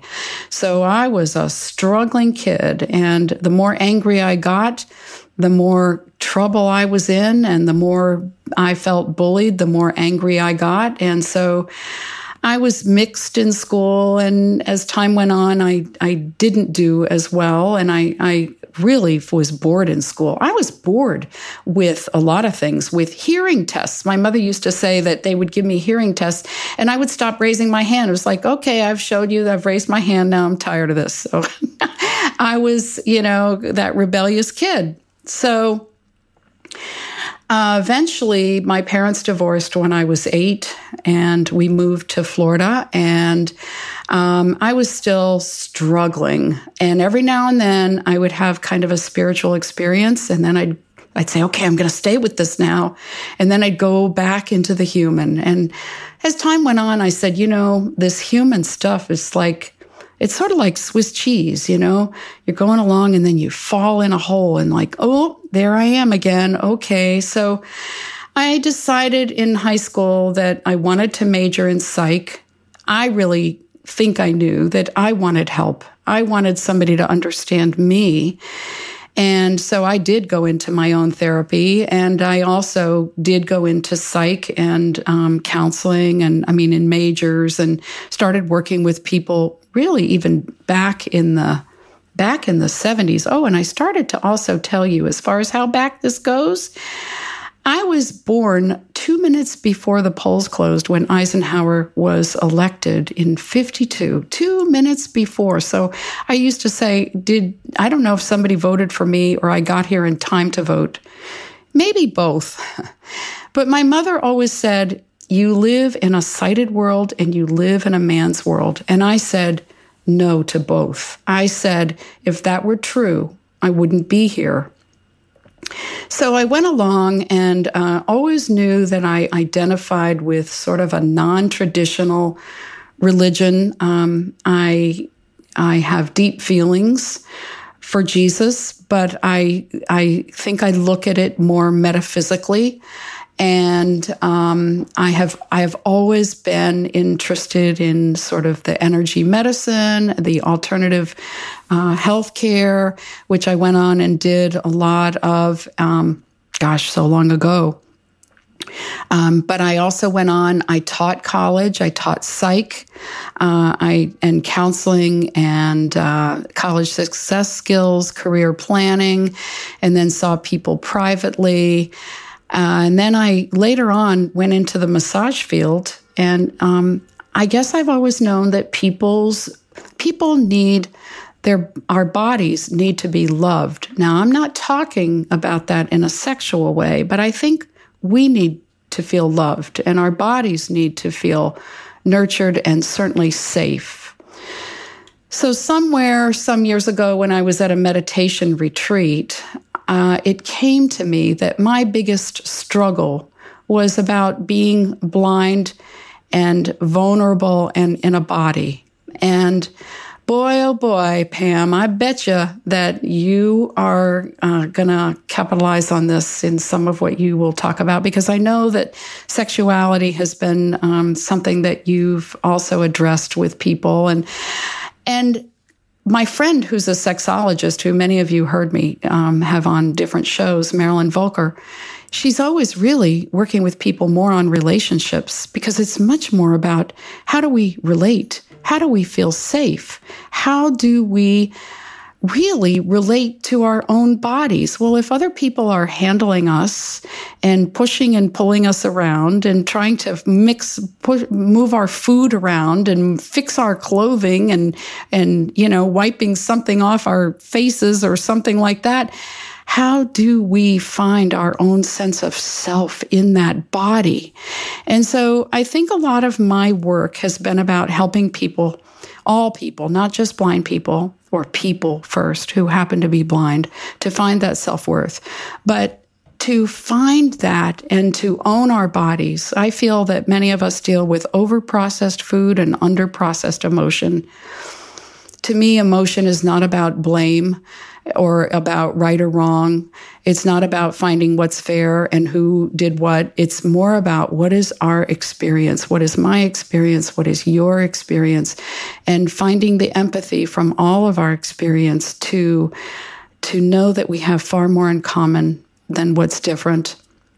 I think we really, I heard a nun once say that it's up to us to forgive ourselves and up to God to forgive everyone else. So I have a play name, and Rachel's waiting for the funny stories, and maybe we'll get to some of those, but I have a play name that I gave myself some years ago. I've been teased about witch hazel and hazel witch and hazelnut and, because of Hazelton. So one day I came up with the woo-woo wacky witch hazel. And woo-woo, I spell it differently. Some of you who know me on Dice World know I spell it W-U-W-U. And woo-woo, for me, stands for Wonderful Universe, Wonderful You, because I really believe the universe is wonderful and that we all are wonderful in our own way. And wacky, woo-woo wacky, I think it's good to be a little wacky. I thrive on sense of humor. I love it. And so then people would say, well, why are you saying witch? What does that mean to you? And I said, you know what? I think it's cool. I don't know if I really was a witch, but I can relate to some of it. I've probably been the wicked witch a time or two. But witch, I decided it's an acronym. I made up an acronym, and I love acronyms. If you ever want help with those, call me, because I think they're fun. But witch, for me, stands for What If Trust Can Help? What if trust can help? I think trust is a beautiful thing. And when I'm struggling, which still is far often with lots of things and lots of situations, I remind myself, trust. And wow, when I let go and trust whatever it is you want to call it, him or her, a team, angels, guides, whatever, but trusting. And wow, it works out. So I know I could talk, and I probably have lots of other things I could tell you, but I think I need to let you hear Pam, because I know she's going to talk about joy. And I think that joy is one of those things. Joy is not about happiness, and it's not always about laughter, but it's a certain kind of passion. And I think as we can be in joy, that's something that no one can take away from us. And it's a wonderful thing. So let's hear Pam, and then let's see where we go after this. But thank you so much for being here, and thank you for listening. So thank you, Debbie, so much. We really, really appreciate your time and what you've been telling us. Thank you. You have a lot of people that are feeling with you right now. Thank you. Our second inspirational speaker is the founder and chief executive officer of the coaching company called The Joy-Filled Life, which empowers women to live the life of their dreams by integrating faith, personal development, and professional goals. She's chaired numerous committees in ACB, including multicultural affairs and international relations. And she's the first African American to be elected to the ACB Board of Directors and a second vice president. She has a master's degree in social work from Howard University and a postmaster's certificate in family therapy from Catholic University of America. She has more than 40 years of professional social work experience in the areas of homelessness, community mental health, child welfare, family services, and disability rights. She served as the director of Pennsylvania's Bureau of Blindness and Visual Services and the ADA coordinator for the state's Career Link system. Plus, she's an associate minister at the Vision of Hope Baptist Church. Pam Shaw, take it away. Hi, everybody. I am so excited to be here, and you will have to forgive me for all of this excitement, but I am on stage with one of my sheroes, and that is Debbie Hazelton. Whoever thought this would happen? And so just get ready, because you're going to hear me say a lot of, as Debbie said, okay, because it so touches me. And I want to thank you, first of all, to all of you for even coming out to this sister power happy hour experience. I don't know about you, but I need it. And I frankly need it every day. So I thank you for being part of the power that I feel to just make it through day to day.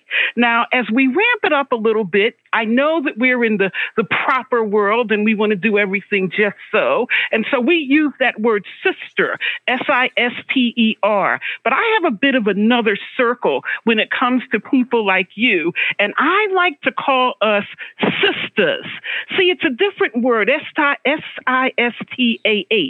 And when you got a sister, you got somebody who feels it, somebody who knows it, somebody who gets it, somebody who loves you. And you can just be very, very real with that person without feeling judged. And so there's some things that I want to share with you this afternoon, because I think that sometimes we tend to cover up and we don't want people to know certain things. But I think what you will find is what I have found is that we are more alike than we are different.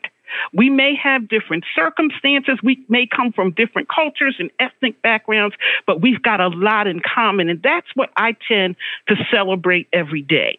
Now, first of all, just for the sake of clarifying something, the one question that I've been getting over the last few months from my ACB family is, Pam, where have you been? And I just only want to share with you a saying that my grandmother used to say to us all the time. And she used to say, look, every goodbye ain't gone and every shut-eye ain't sleep. So you may not have heard me or seen me, but I assure you I was paying attention to what has been going on.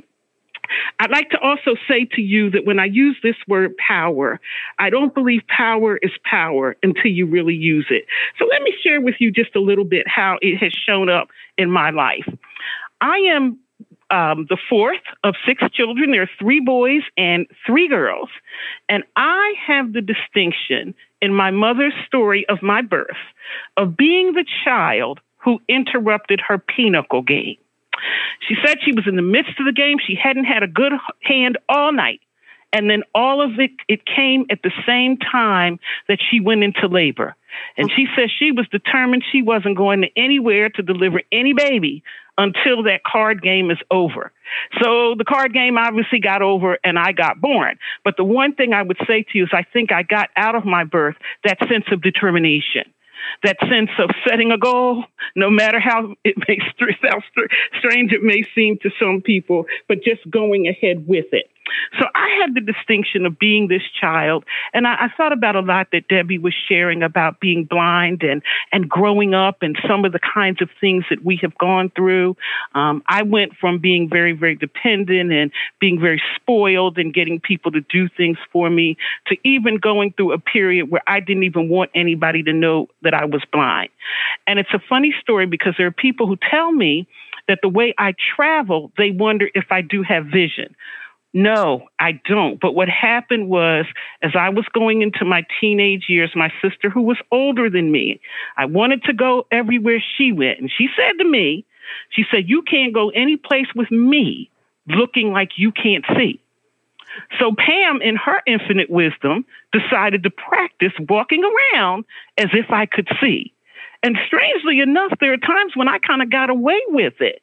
But then as time went on, I've learned to celebrate and enjoy who I am and what I am in every single circumstance.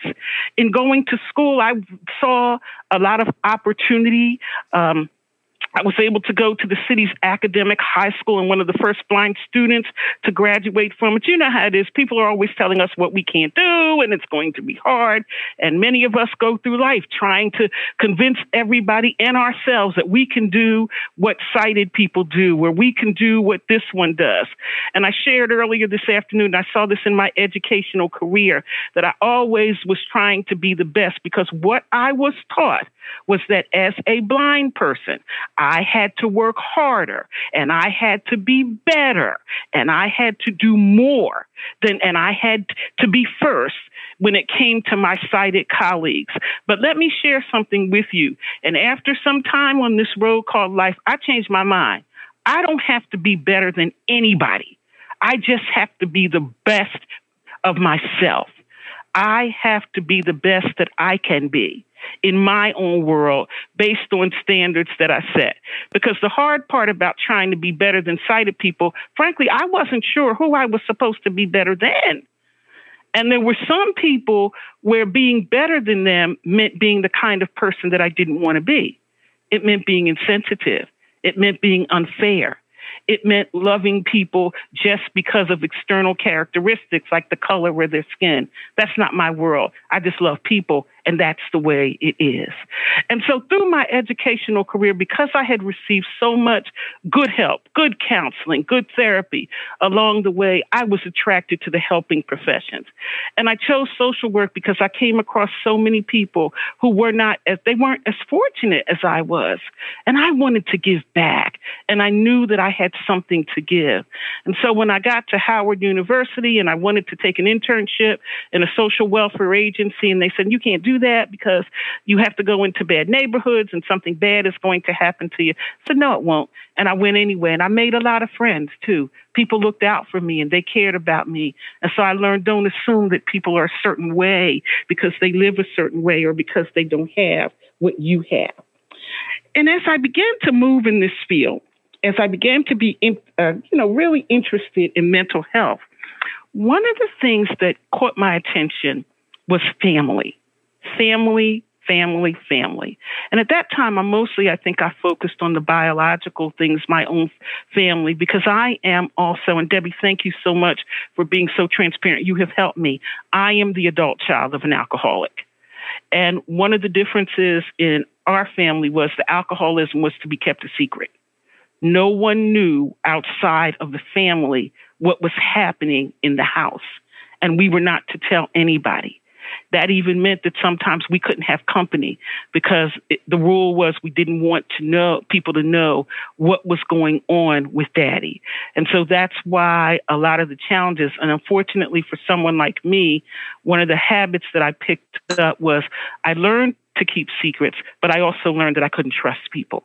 And so that's been something that I still work on to this day. And I've had various relationships, romantic, if you want to call it that, relationships that I know now broke up because I didn't have the ability to trust. And that's something that I have worked on. And I'm very glad to be a trusting person, not a foolish person, but a trusting person. So when I started in family therapy, it just so happened that my first instructor was also a sex therapist. And because some of the things he shared in class, I began to be very, very interested in this field. And I took the courses and I certified in sex therapy because it's very different than what most people think about. First of all, particularly for us as women, we are mind, we are body, and we are soul.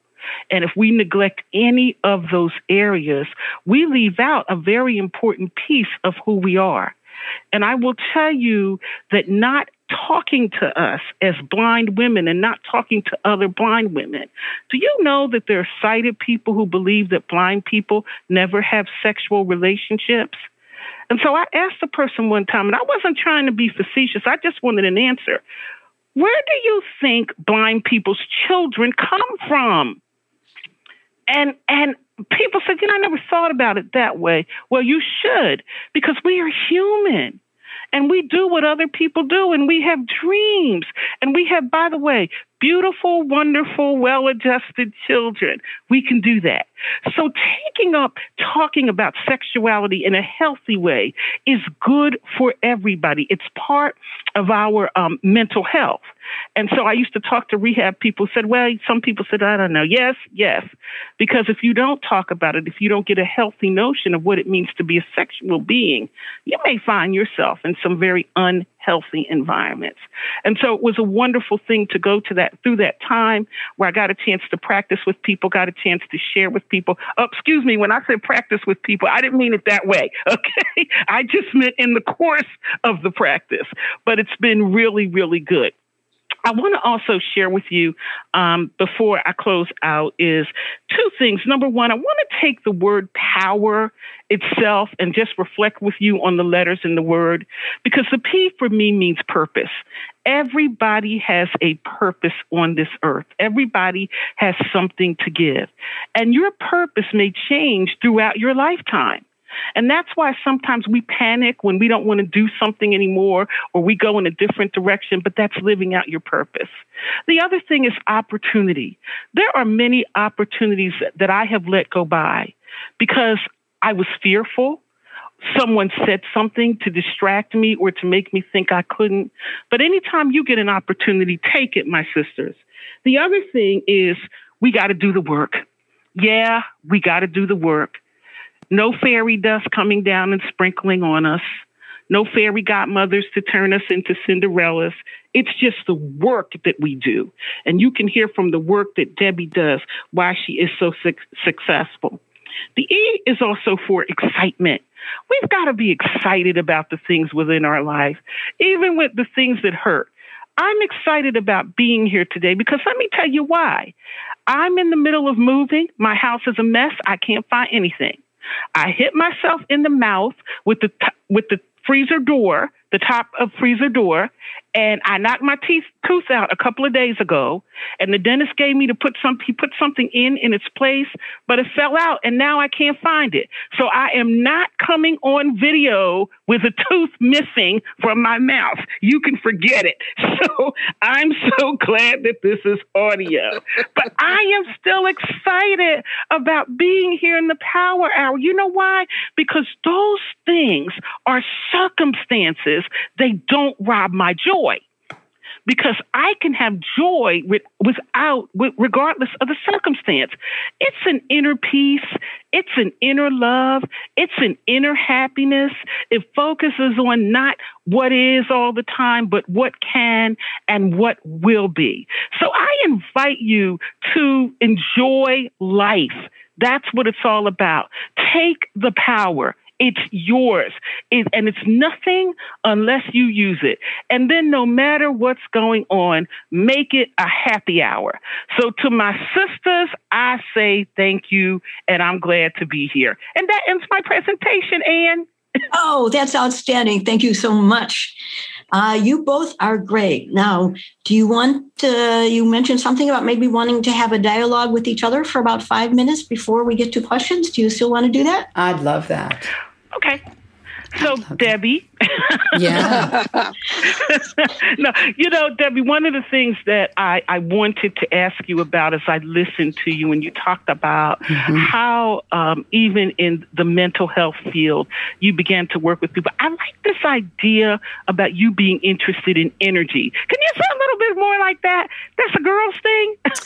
Well, I think we really are. We are all energy. We're all made of this, whatever this, I think of it as an essence presence that's everywhere. I mean, in this house, we have a joke. We say there's nowhere God is not. And then we play with it and we say there's nowhere God is not. And, what we really mean is that this energy, this substance is everywhere. And I think we're made of it and it's all around us. And so as we learn that we can sort of shape it with our minds and how we think about our lives and our lots of things, I just think it's an everywhere kind of thing.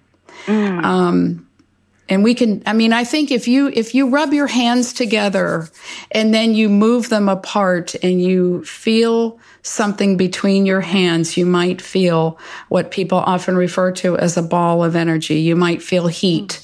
And if you move them out from each other further, you might see how big you can make that ball. And then if you put your hands, after you've rubbed them together, if you put them up by your throat, but leave them out like a couple of inches and move them up around your ears and your head. See if you can feel that energy, that presence and that's a space that's between your hands and you, but they're not touching, but there's like something, it's like that same, maybe it's similar to that same something that we can feel when someone is walking up and they're behind us and we can feel them watching us. We can feel them nearby or even I remember one time saying to my sister, wow, I could feel this server that we had across the restaurant. I felt like she was staring at me and my sister said, yes, she was. I could feel it. And you know how when you walk into a room and there's tension or there's something funny, but you aren't even necessarily hearing it, but you know that things have been going on in that room. I think that's energy. Yeah, I think you're right because I think that's where and I purposely did that because that's where I think the R comes in power and it's resilience. Oh, I love it. See, because of the energy, you're able to bounce back. You're able to stand it. You're able to take it. Yes. And people wonder how you're doing it. That's one of it. So I guess maybe you and me, Deb, we could talk a lot. We could, but I want to. Maybe we want to. Yeah, but I want to say something about one of the things that you said that I think has been a major key for me. And you said you thanked me for being transparent, and you talked about how you can go around and, just feel wonderful, even though things are not always so wonderful, like with your tooth and everything. See, I think we have, I used to say wanting perfection is wanting protection. I think when people are very perfectionistic, that, there's just a whole lot of stuff going on there that I'm sure you and I could talk about even more, and we deal with other people and with ourselves. But there's sort of a paradox for me that knowing in a way that my worst stuff, even if I don't go around, talking about it, that my worst stuff is the same stuff in other ways of other people. So we don't have to feel ashamed.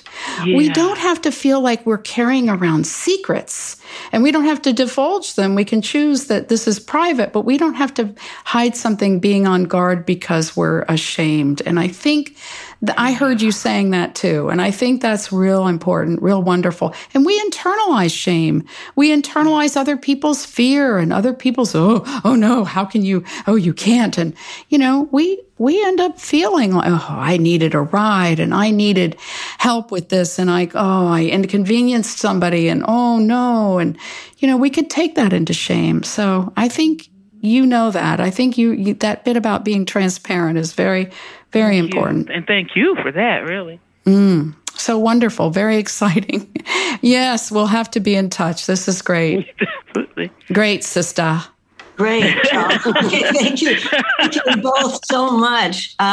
This is great. Well, our host is Danette Dixon, so yes. I will turn it over to you, Danette, to tell people how to raise their hands in. And Danette's a lot of fun, man. She's playful and fun, and yeah. All right. So to raise your hand, it's Alt-Y on the PC, and on the Mac, it's Command-Shift. No, it's Alt-Y on the PC, Options-Y on the Mac, and on the iPhone, it's in the lower bottom, and on the landline, it's *9. And when you're given permission to unmute on the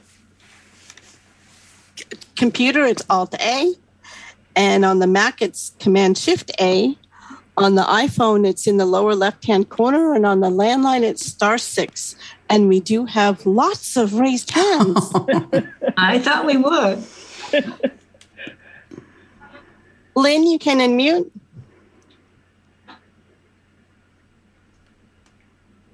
Hey, Lynn. Hello. First of all, Pam, this is Lynn Corral, and I am so happy to hear you again. And, the thing I remember most is when we'd come to the booth, the information booth, and you say, and Sandy would say he had the same birthday as you, which was really funny. That's and of course, I've been a widow for 5 years now, and here I am in Washington State now. And, I think I could relate to a lot of what you said. I always think I have to better than everybody else. Now I'm in a PhD program, and I have a lot of chronic pain. And, I'm still doing stuff. And, we always have to prove. I know I've been trying to prove myself ever since I was born. What could I say? And, I'm still doing it. And, I live near my son now, but, I think that, when we are women, and blind women especially, and that's why I'm doing my PhD on blind women and their experiences of job seeking, because there is nothing in the literature about it, nothing. I haven't looked, believe me. And, I think that we are just like nobody to the scholarly community, to the sighted community, to any of these communities. And, I've got struggles in school with the inaccessibility of stuff, and it's an online program. So, it's like, okay, when are they going to make everything accessible? Really, PDFs and templates that I have to deal with. This is my last class before dissertation. I mean, but I'm doing it. And I think what we have to say about ourselves as sisters is that we try so hard to be kind of proving ourselves and think that we don't have to, and to make sure that people like us. And I don't trust people very much. I just don't. I never have. It's very hard for me. But I have a lot of support. Other students at the school, I try to help them out. I just helped somebody out who was in a class of mine last summer, and I connected her with somebody else I know in the same criminal justice program. I'm in public policy and administration, but I got them together because that's the kind of stuff I do, even if I'm going through stuff. So, that's the way it is. And I think, and Debbie, I totally agree with you about spirituality. Everything is energy. Everything. Yeah. Wheatley said this, and there's no empty space. It's all energy. So that's who I am. Thank you, Lynn. Well, Lynn, what we didn't want to tell you is the thing was, because Sandy and I had the same birthday, we are actually twins, and we just did not want you to know. Okay. Secondly, that a lot of this starts with, and I think Debbie helped me out with this, we have to start it. Mm-hmm. Okay, we have to start it in ourselves, and we have to start it in the fellowship of blind sisters. And that's how we begin to bring that out to the rest of the world. I don't know, Deb, where you are in that one. I guess, a lot of it from life experience. And, I've also had to learn when when to give and share and when not to, and sort of about boundaries, like, I mean, I do like a phrase that I heard a minister say once that he said, it's up to him to, what did he say? Comfort the afflicted and to afflict the comforted. And so there are times when if I feel that people are just really invested in their woundology and they're choosing in a way to stay stuck. And you know what? Everybody has to have their timetable. There are times that I needed to go on and on and on about my stuff until I was ready to get out of that wine barrel. I needed to slosh around. And there may be still days that could happen, but I get out of it a lot sooner. And I think that sometimes we need to let people be where they are. And then when they want to come into the okay circle, or they say, you know what, I really do want to get out of this. And, then allow for that space, allow for that sharing. Yeah. Okay. So. Okay. Melissa Hudson, you can unmute. Melissa. Oh, there it is. Hi. Hey. Good afternoon. Hey. Debbie. And Pam, I just have to say, well, first of all, it's a pleasure to meet you, and God bless you. But I want to just say that I was sitting here saying, preach it.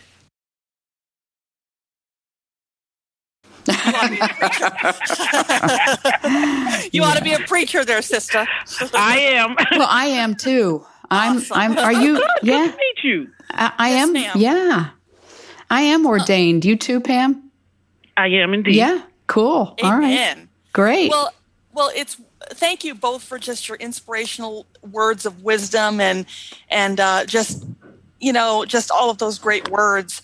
But my question that I have for both of you, and especially I want to ask this to Debbie because she does so much work for ACB Radio, and I have no clue how she's able to do that and do other things, at the same time.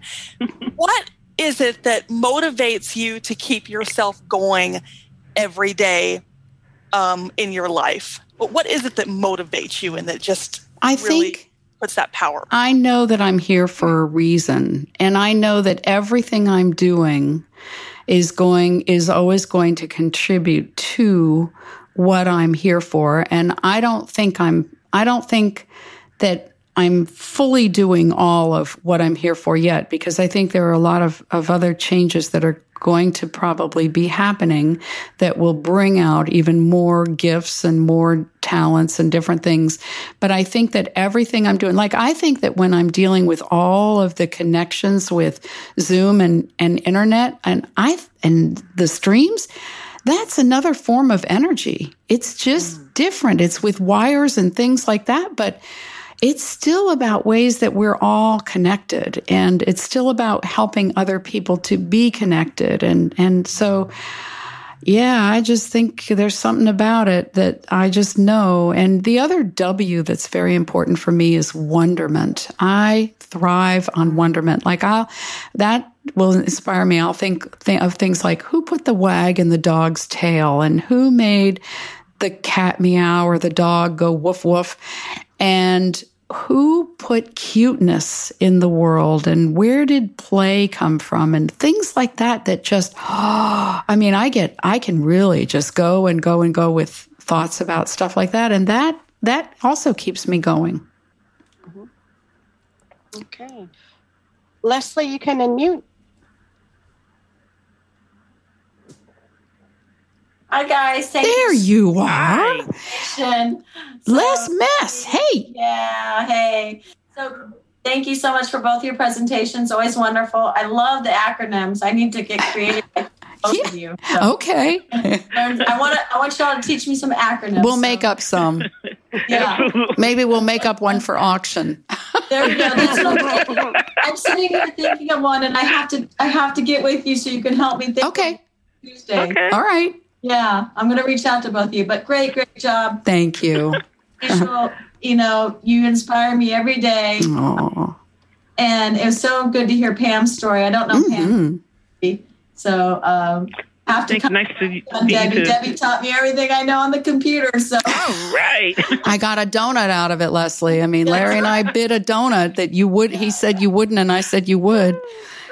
So how do you all think of the acronyms? I just start thinking I want one. Go ahead. Yeah, I know for me, believe it or not, I used acronyms to learn how to spell. Oh, cool. And so often it comes out of the word itself.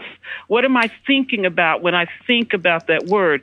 Now, I'll give you one just to get you started, Leslie. The N in auction means no more money when it's over. Okay? Oh, no. I go to these auctions and broke the bank. But, if you think about the word, and what it really means to you, and then just play with those letters. And like I said, it was a good way for me to learn how to spell. That's great. That's cool. I love it, Pam. That's I like awesome. it. Thank you both so much for your Leslie. time and your inspiration. Thank you. Take care. Mm-hmm. You too. And thanks for the auction. Yeah. Okay. Area code 91474. Wait a minute. That sounds like New York.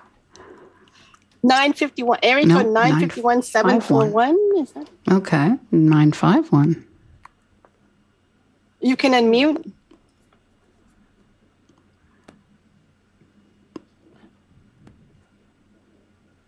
Hi there. Hello. Area code 951. Last hi. three or seven. There we go. I heard you. Yeah. Hi. This is Nancy Younger, and I heard you give these different numbers, and I thought it was me, but I wasn't. And I couldn't unmute for a moment there with my smartphone. I liked your presentations very much, Debbie. I hope if we get together for a regular kind of in-person convention, you can give me a massage. Oh, okay. Thank you. But also. Well, that would be so nice if your skills are still up. I'm all for it. Anyway, I love massages. Anyway, and Pam, are you in Philadelphia? What exactly do you do with your coaching? I don't quite understand that yet. That sounds good. Well, two things. Number one, yes, I am in Philadelphia, and tomorrow, shameless plug, we actually are going to do a workshop on coaching called Adventures in Coaching. But what I do is I work with women around living the life of their dreams. So that can show up in various ways or a combination thereof. Their faith, what kind of person they want to be in personal development, and their professional goals. So through a series of steps and sessions, we work together to get that person where they want to be. And so that's basically coaching. Oh, thank you. You're welcome. Very much. I think I'm streaming it too. I think so. And Rachel's told me Lindsay, I could. You can unmute. Sorry. Who? Okay. Sorry. Go ahead. Go ahead. I was just going to say, Rachel told me I could tell you funny stories. So she used to spend a lot of times at my house. And there was one time she'd never forgotten. I don't know what I was thinking, but I was looking for something. And I made mashed potatoes and I accidentally put cumin in them. And she used to broadcast, and I knew nothing about broadcasting. And I mean, she would have cables strung across my living room all over the place. And one time, one of our dogs had an accident, but it was in several places. There's nothing like two blind people trying to figure out where the dog had the accident. So, yes, indeed. So, yeah, Rachel and I have lots of fun. We're known for 3 a.m. breakfasts. I don't know if I could do that as much anymore, but I used to cook breakfast at 3 a.m. when she'd be at my house. So, yeah. Go ahead, Lindsay. Hello, this is her friend Stacy. We're conventioning together, so I wasn't sure if we can both talk. Okay. I'm totally blind. I was totally blind since I've been 2.5. I can relate to both of your stories because my father abused me and he shook me and threw me as an infant, so I lost my optic nerve got disconnected. But I always say I could have been paralyzed or a vegetable, but being blind, I have to prove myself too along the years. And some people think you should be superhuman. You can't have any sexual desires. You can't slip a word once in a while by accident. If you say something wrong, they look at you like, "What are you saying?" you have to be perfect, and I'm human too, you know. So I relate to both of your stories, and thank you for sharing. Aw, thank you. Too. Yeah, it got better for me when I started understanding that concept of progress and not perfection. I like that. You know? Yes. Yeah, that's nice. Mm-hmm. Sandra, you can unmute. Hello. Hi. Uh-oh. Oh, wow. Did they let somebody in here? Hi, this is Sandra Sermon. Hey, Sandra. You guys have done, and I know you, Debbie. I know. Okay. Yeah, good. I remember. Pam, well, Pam.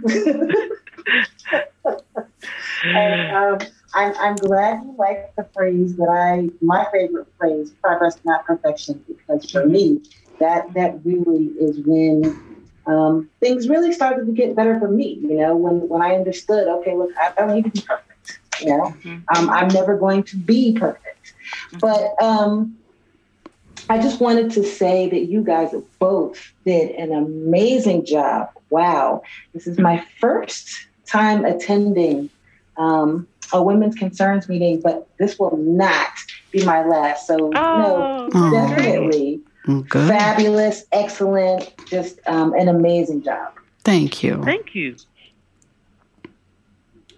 And Sandra, by the way, is one of those sisters. Okay, she's a fantastic person and has influenced me a lot. Well, that's cool. That's great. Audrey, you can unmute. Audrey, hey. I saw your name in the list. Hello, Hi. everyone. It is so wonderful to hear so many people. I have not spoken to Debbie in so long, and I would love to, and to Lynn Correll, and just to hear all these wonderful acronyms. I'm agreeing with you, Leslie, on the WITCH and the POWER acronym. And just thank you, everybody. I'm glad we are all here together. Thank you. Thank you. Well, Suzanne, you can unmute. Well, you are a wonderful woman, Audrey, so I am very happy that you're here, and I know that you believe in some wonderful, many of the same things, so it's great that you're here. Thanks for the encouragement. I know I need it, so thank you. That means something, so thanks a lot. Yes. Sue, you can unmute. You are unmuted. Hi, this is Suzanne. Am I unmuted now? Yes. We can hear you. Okay. I don't know, a couple things. I have been a Pam fan for a long time. I like that. And we both live in Philadelphia. And we always used to say that the only time we ever get together is when we're attending a meeting in another town. And I just think that sister power is so infectious. And, I think one thing that's so important, and I wish I had this earlier in my life, in my late teens and 20s and things, I did not want to be blind. I just did not want to associate with anybody who was blind. I didn't want to have anything to do with it. And I made a lot of mistakes that I might not have made otherwise. Of course, I might have made them anyway. But yeah, but still. I think that this is so important. I love both of those acronyms. And I think maybe I might want to join the Women's Concerns Committee next year. Look at that. We would love it. Look at that. Yay. Yeah. Yeah.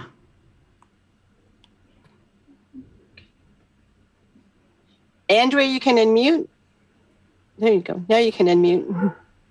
I think that's the cat lady. Okay, I think I'm here. Yes. Yes. Okay. Hello, Debbie and Pam. I don't know Pam, but it was fabulous to hear you. And my roommate, who was listening too, said, can I get that as a podcast? I want to play that for my women's group here at Braille Institute in Southern California. So I know this is being recorded, so maybe it will be available. Yeah. I don't know, Debbie. It will. But, Yes, it will. Thank you. I always feel so energized attending these events since my first ACB convention back in 2010. And I really and I hear so many people I know, Leslie and Nancy and lots of people that I know. And I just want to say that you guys are fabulous. Pam, you talked about hitting walls occasionally. I hit a big wall about 4 years ago, had an opportunity to take a wonderful job that would have been fabulous for me. But it was just not a good time. There was just too much going on in my life. And I don't think I realized how overwhelmed and how unprepared I was until I started to get ready to travel to Florida to train for this job. And something in me said, I can't do this. I can't. There's no more of me to give right now. I don't have the energy to go to Florida for 2 weeks of training.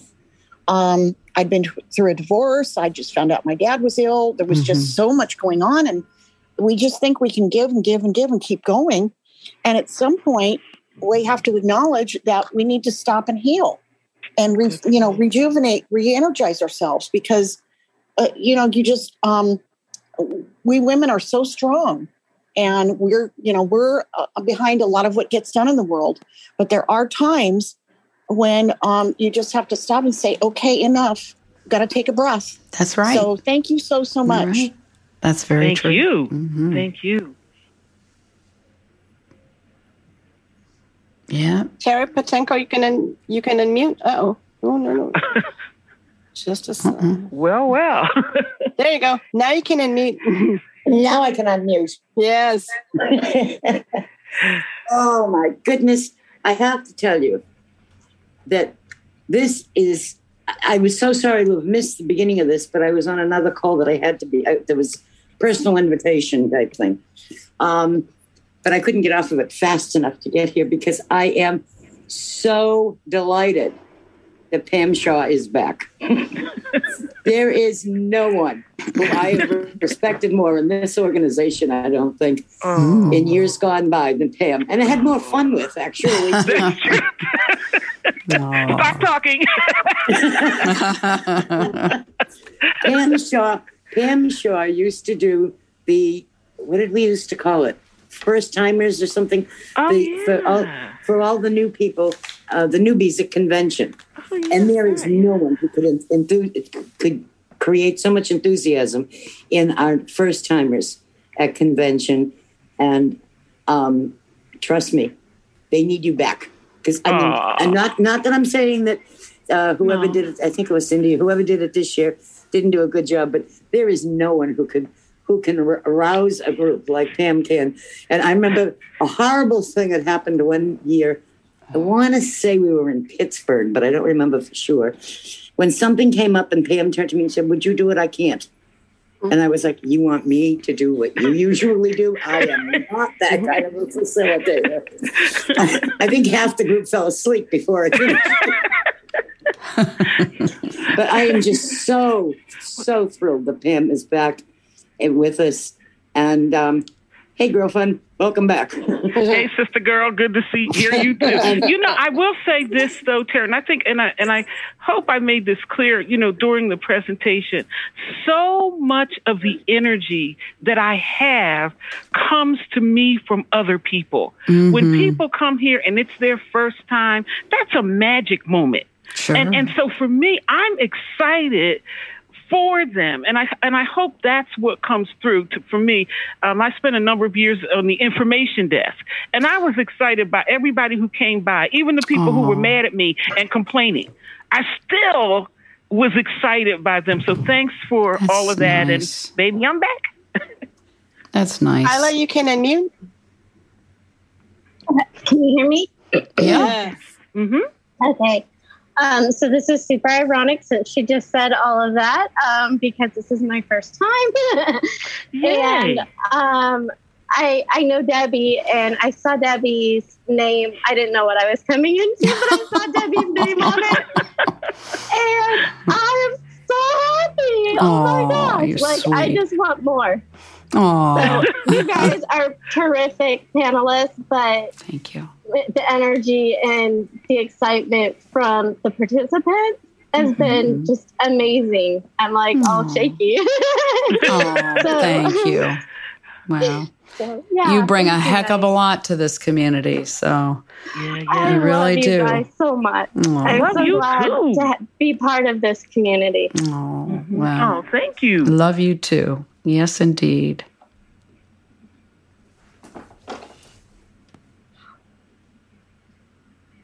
Monica, you can unmute. Monica. Hello. Hello. Hi. I just want to say I've gone through every emotion in this presentation, which is great. I've gone from laughter to wonderful tears, and it's just, they couldn't have picked two people to go together. Pam, I don't know you. I look forward to getting to know you. Absolutely. Debbie, I mean, it was just God, because a few weeks ago, I was talking to Debbie about an issue, and she said, if you wait to do something, you're not going to be perfect. You got to look at progress. And what did you say, Pam? You said progress and not perfection. That's right. That's right. It's just, wow. I was listening on ACB Media too, and I left to come into the Zoom room just to say how much I appreciated you both. Thank you. Oh, thank you. Sweet. Thank you. Thank you. That's sweet. Oh, Monica, Mitchell, you bring you can so unmute. much.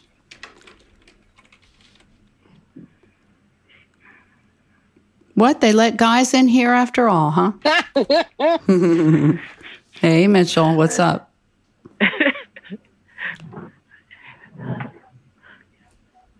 Hello? Mitchell, you should be unmuted. There you are. We hear you. Yep.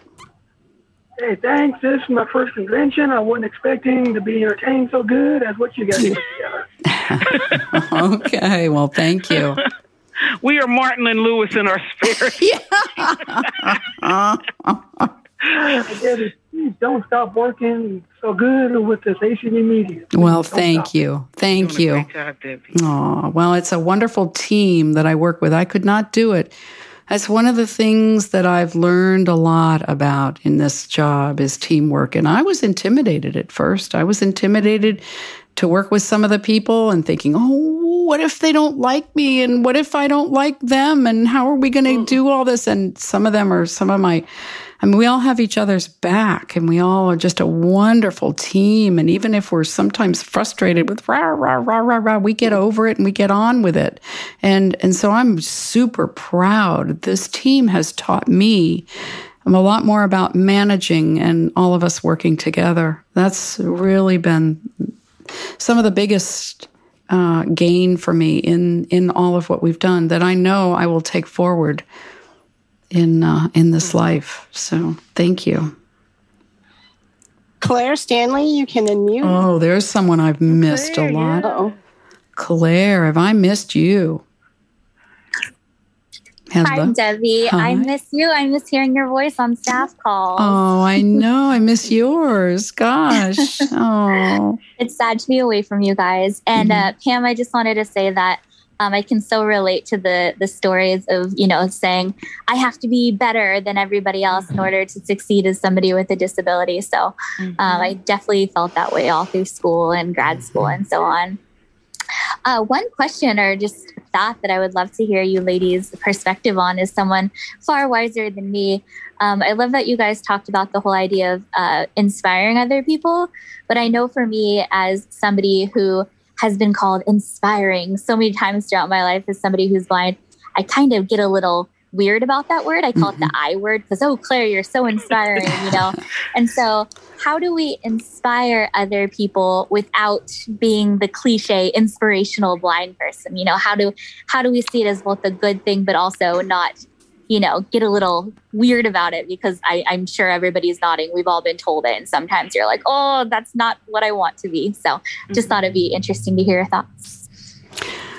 Well, I had an experience at the end of 2011 where I just suddenly got moved to ask, okay, Spirit, what am I here for? And I was like, I feel like I know, but tell me. And I felt like I heard to inspire. And I said, yeah, I know. And I feel like I do that, but I get tired of. And they said, well, you need to be nicer to people. And I went, oh, wow. Okay. Well, so I know that for some people, knowing that as a blind person, I do such and such, if that inspires them, sometimes that is a landmark moment for them, and I have no right to take that away from them.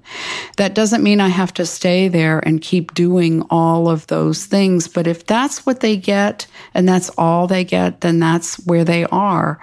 And I can go on and say, well, here's what, because I tell people more and more, you know what, I live in the unseen, and that's where Spirit does most of its work, and I have a head start. And they get it or they don't, but I just keep going. And, I just try not to really let that stuff bother me so much anymore. Yeah.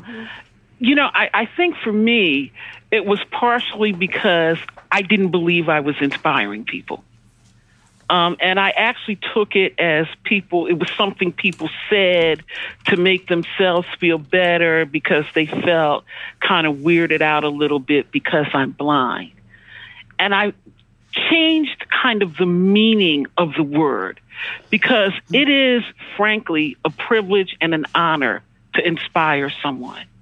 Because God knows in this world we live, we get enough discouragement and people are getting enough put down.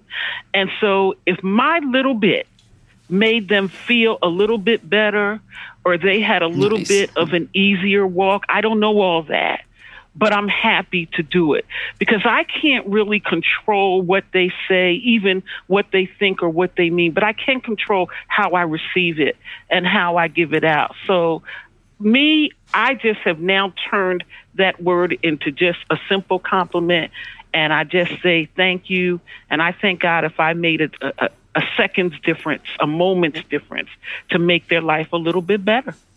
Yeah. Nice. We do have 9 people who have their hand raised, and we have 5 minutes left. Yeah. Okay. So, now, Natalia, you can unmute.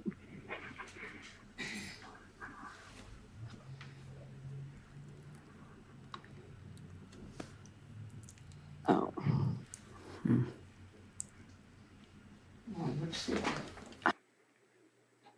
There you go. Hi there. Hi. Hi. I don't know either of you personally. I just wanted to say thank you so much for your presentation. Debbie, I've seen you around. You are on the blind buy and sell list with me. I am in the process of moving to Ireland. And we are on the list together. But I just wanted to say thank you guys so much for your presentation. It was amazing. Thank you. Thank you. Appreciate it a lot. Thanks. You're welcome.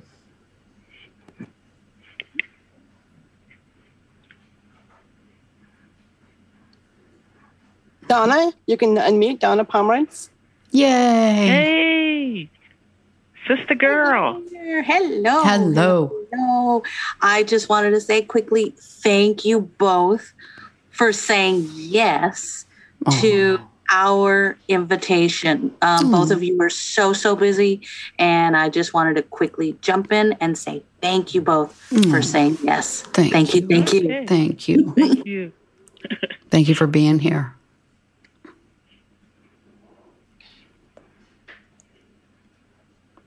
(215-640). You can unmute. Oh, that's my area code too. Sorry, somebody. What did I do? Just a second. Hello. Hi. I am unmuted. Betty Posson. I knew it. How are you? I am so proud of you. I am so proud of Philadelphia. It is unbelievable. Miss Shaw is, and I am glad you're back too. You were way too long from this. Pam used to organize banquets and volunteers and be there to help you find a table and whatever, and even help you pour a glass of water during a convention. I'm a terrible pourer. She did zippity zap. And I just finished working with her in the state legislative seminar. And she's incredibly patient. She's an amazing mentor and an amazing teammate to work with. Yeah, what happened is this little girl is very poor, and she is very cold in the winter. And her only friend is a supportive, playful kitty cat. So she was given a magic crayon, and if she draws an O on that kitty cat, the cat, C-A-T, turns into a coat, C-O-A-T. Oh. And in the summer, she can erase that O, and the coat loses the O and becomes a cat again. Okay. Anyway, but I'm so proud of having you. I can't wait to see you in coaching tomorrow. And Pam, I cannot wait. And Debbie, what you do with ACB Radio or media or whatever we're calling it nowadays. I'm sorry, I am going to mute you because we. And I am so sorry that noise came on. From Linda Pearl last. Okay. Oh, Linda, goodness, there you go. Danette, thank you so much. When I saw that unmute thing come up, I'm like, me?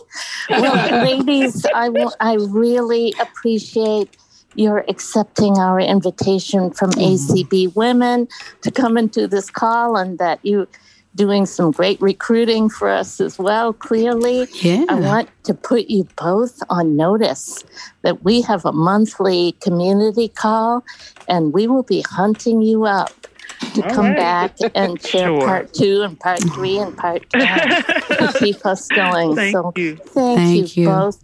Just want to say one quick thing. You both talked about coming from a family with alcoholism. It just always amazes me that so many of us in the mental health field come from that background. And that we just learn at an early age to be attentive to people's needs and to see and to know pain when we see it. That's true. And many of us have survived, had many wonderful strengths in COVID. Did you find that, Pam? Well, absolutely. Absolutely. Yeah. Thank you, everybody. Thank you, everyone. Thank you, speakers. Thank you. Great. Of course. Take care. All right, so we are live now on ACB Media One. I almost said ACB Radio. Old dogs and new tricks, everybody. Is that how we are here right now? Mid-year, that's another $5. It is, yeah. We have a thing for our leadership conference where if we say mid-year, which is what it used to be called. All right, so welcome everybody listening in on ACB Radio. I don't have to pay you $5 if I just said it as an example, Tom. So, all right, we're going to be getting ready in just a second. We got it? All the live stream information because it wasn't put in. Yep. Okay. So everybody listening on ACB Media One right now, we're going to go ahead and get started. We're going to pop up live in a few minutes on our YouTube live channels and all that stuff. But I know we got a lot of people listening on their Alexa devices around the country, as well as people listening on ACB Media One. So we're running half an hour late tonight. We apologize for the technical difficulties, but that's how this thing happens. This is our first live primetime event. And, there's always going to be something that has to get worked out in the wash a little bit, some kinks and holes in the boat, but we plugged them up and we're ready to set sail in just a second. So we are live on social media. And we are live now on social media. So good evening, everybody. Let's get this show on the road finally. My name is Tony Stevens, the Director of Advocacy for the American Council of the Blind. It's Saturday evening in Maryland and Washington and Virginia, and the DMV as we call it. We're here at the National Office of the American Council of the Blind. I'm joined with a guest next to my side, another guest on another side of a wall, and some guests from all around the country right now. Welcome to the Get Up and Get Moving presentation for the American Council of the Blind's 60th annual conference and convention. We are doing a virtual kickoff tonight for this wonderful campaign that's going to be going for the next 3 years. We're going to all be tired. I think we're already tired now, and we literally just took our first step. So these things are a marathon in terms of the convention. So we appreciate everybody's patience as we got going and finally got up and running tonight and on the air. So I am welcomed here tonight by the committee for the Get Up and Get Moving campaign. Outstanding set of advocates from around the country and some of our staff as well with the American Council of the Blind that are working hard to create a campaign that'll run for the next 3 years. As we come out of the pandemic, we're not coming out quiet. We're taking back our health, taking back our independence, and we're working with our partners and people around the country to expand opportunity to foster the life that we deserve as people who deserve equality and inclusion, particularly as we've all come out of this health pandemic, knowing that the healthcare system is so critical, our health is so critical, and it's important that we work together to help lift ourselves all up. So in that spirit of the values of the American Council of the Blind, I'm going to welcome my co-pilot here right now, who's been hanging on through some turbulence, Clark Rockfall, Government Affairs and Advocacy Director for ACB. Hello, Clark. Hello, Tony, and hello, ACB. Clark, I love that enthusiasm, which is why I love you being my co-pilot right now. And not only am I welcomed by Clark, but we've also got Jennifer Flatt, our communications manager, who's with us tonight on staff. And I want to thank Jolynn Bailey Page, who's been flying behind the scenes. She's been sort of the navigator, the radar person that's in the back of the plane flying us off. And exciting to have the president of the American Council of the Blind tonight to kick off the campaign and to welcome us all listening in on YouTube Live and on Facebook and over ACB Media, Dan Spoon. Dan, hello, sir, Mr. President. Woo! Woo! Applause. He has one fan. That was Terry. Hello, Terry. Hey, Dan, did you hear me? I heard you, Terry. Hey, Dan. Thank you so much, Dan, for coming on and being a part. And just welcome. Let's have a nice, warm welcome from Orlando, Florida. Oh, well, thank you, Tony. And welcome to the launch, the official launch of the Get Up and Get Moving campaign, a campaign that will run for 3 years that really will focus on not only bringing our community involvement and engagement to the larger community, our neighborhoods, our local gyms, our walking trails, our paths, the opportunity for our blind and visually impaired, low vision community to take advantage of those assets that are made available to everyone, and why not us? And so that's an important leg. And then the second leg is really the access to health equipment. And really, it's something that many of us are living as we age, as baby boomers, as folks that are in that next generation, that we really are seeing this huge surge in technology, and our community is being left behind. And this has even hit me very personally with heart monitoring that I had to have done a few months ago. That very easily could be accessible for me, but was not. It was all run through a smartphone. We all know with our iPhones and all that, how with VoiceOver, how accessible that can be, but it wasn't. And I had to have a sighted colleague, a sighted friend come and check to make sure my lights were green and my monitor was working properly. And it's not just that it's unfortunate, it's totally unacceptable. As blind people, we cannot stand by and let our health care be treated like we are second-class citizens. And so advocacy is a huge part of this campaign. Exercise and getting inclusion inside those common areas that our society takes advantage of, whether it be in a hotel or a gym or path, is also very important. And third, it's just a wonderful opportunity for us to engage in the larger community. And I think there's a real opportunity here for our corporate partners to get behind us, support this initiative, and with the time and the talent and the treasure of our members, we can move this initiative forward and become truly the Get Up and Get Moving community that is the American Council of the Blind. So thank you, Tony. Thanks for being here. Thanks for launching this campaign. And all I can say is hip, hip, hooray. Go get them, guys. We can do this, and we can do it well. Hip, hip, thank hooray. you. Excellent. Mr. President, thank you so much, Dan, and thank you for such a rousing and personal sort of kickoff to this event. I also want to welcome Eric Bridges, our Executive Director, who's here in our office today as well in Alexandria, Virginia. Eric, good evening. Good evening, Tony. I'm so happy to be here. Thanks so much for being here. I mean, you're only about 12 feet from us right now on the other side of the wall. Man, we got to find another chair. That's what we need. We hear an echo, Eric. No, but yeah, Eric and myself and Clark and all of us on staff have been working closely with this committee that I'm fortunate about to introduce. Eric, I'd like to just throw it to you real quick in terms of the advocacy and work that we've done for years. but the need to bring this to a larger spotlight. We work behind the scenes oftentimes with a lot of these companies, but sometimes it's hard to get through. Large corporations sometimes have obstacles, roadblocks. They're designed to not always hear the voices of people, which is part of the reason of the campaign. Eric, I know you got your start in advocacy as the former director of advocacy and external affairs for ACB before you took on the helm to be my boss, the executive director for ACB.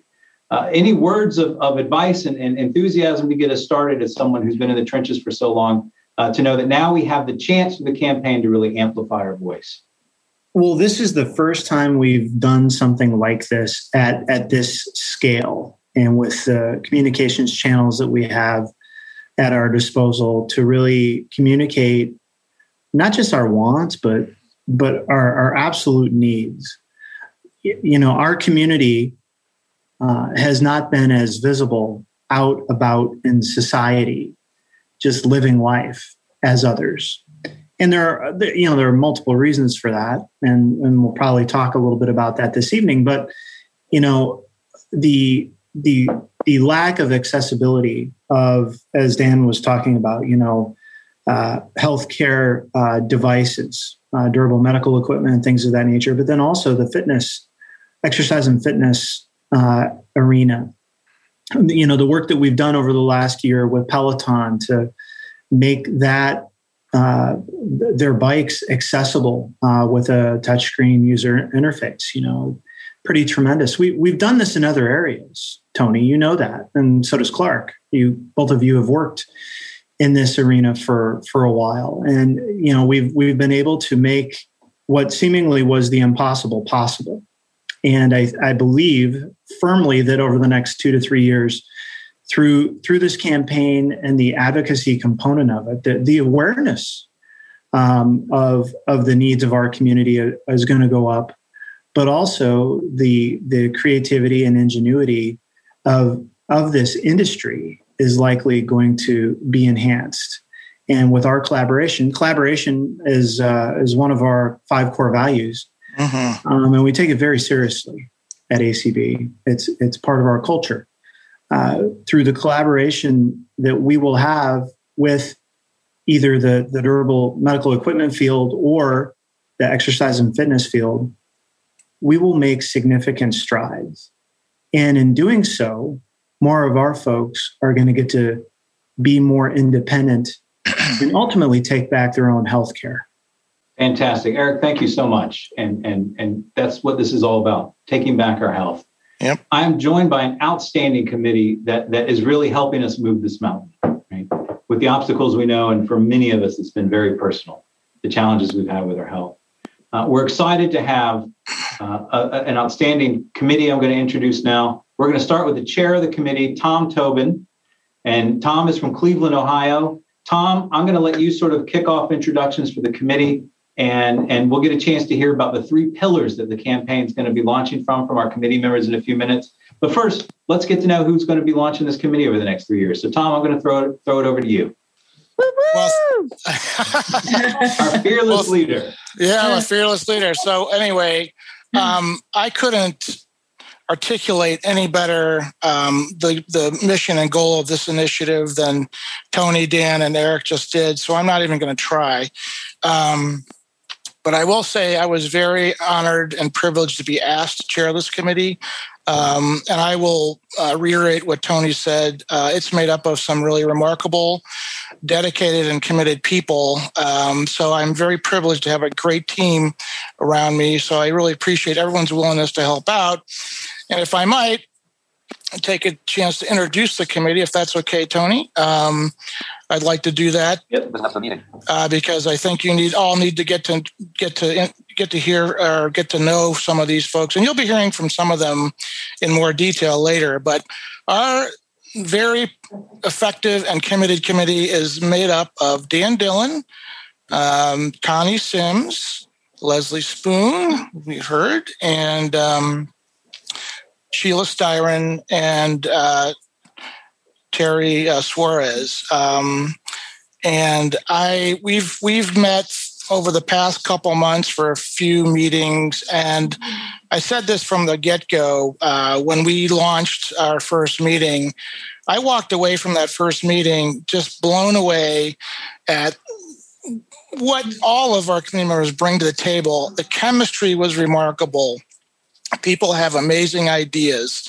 Their enthusiasm, their energy, and their excitement to get this stuff done is like, it's just amazing. It's remarkable to me. And so, again, I'm very blessed to be able to help to lead our committee and get us through this initiative. You've touched on it's a 3-year campaign and all the good things that we're going to be doing. And I don't want to steal anybody's thunder. So I would just like to say to everyone listening, we thank you for your interest. We thank you for your support. And most of all, we thank you for your participation, because we indeed want to get everybody up and get everybody moving. So with that, Tony, I'll turn it back to you, my friend. Tom, thank you so much. We were just adjusting the audio. We're getting some comments that the audio was too quiet here. So hopefully we're a little bit louder now for everybody. So thank you so much, Tom. Sure. We, as Tom mentioned, we have an outstanding group of people that I'm excited to be working with. Let's start with the 3 pillars, and then we'll break it down by our members who are really involved with all the pillars of this campaign. But it's going to give us a chance to kind of, parse things out. And then we'll kind of introduce people as we go through the circle on this, or the Hollywood squares, if you will, on the Zoom meeting right now. So we've got the campaign. It's public awareness. That's the first part of the campaign. The second part is advocacy, and the third part is partnerships. I'm going to go with public awareness because that's about being heard. And I love hearing the cheers of one of our members. So we're going to start back in Florida, where Dan's from, but 2 other Floridians that are helping to lead the public awareness campaign, Terry and Leslie. So let's start with Terry. Let's introduce yourself, Terry, just for a second. Where do you live? Why are you passionate about this campaign? Just maybe in like a couple of seconds, because I know we're all late on time. And then as well, we'll get into the details of the public awareness later. But, kind of what brought you to the campaign? Terry, how about you first? Well, Tony, it was an honor when you tapped me on the shoulder, and knowing that I'm involved in the community, and this is my first convention and doing a health checkup. And just with my connections, you said, hey, would you like to be part of this campaign? And I'm like, yes. And I have the honor of living in Clermont, Florida, where we are the city of champions. And in my backyard is the National Training Center for the Olympics and the Special Olympics. So this is right up my alley. I love getting up and get moving. This is amazing, and we'll talk more later, but I love my co-chair for our committee, and that's Leslie. Hey, Leslie.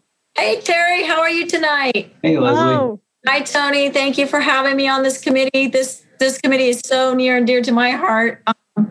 I live in Orlando, Florida, and I haven't met Terry yet, but we talk almost every day now, which is awesome. I'm hoping to get to meet her soon.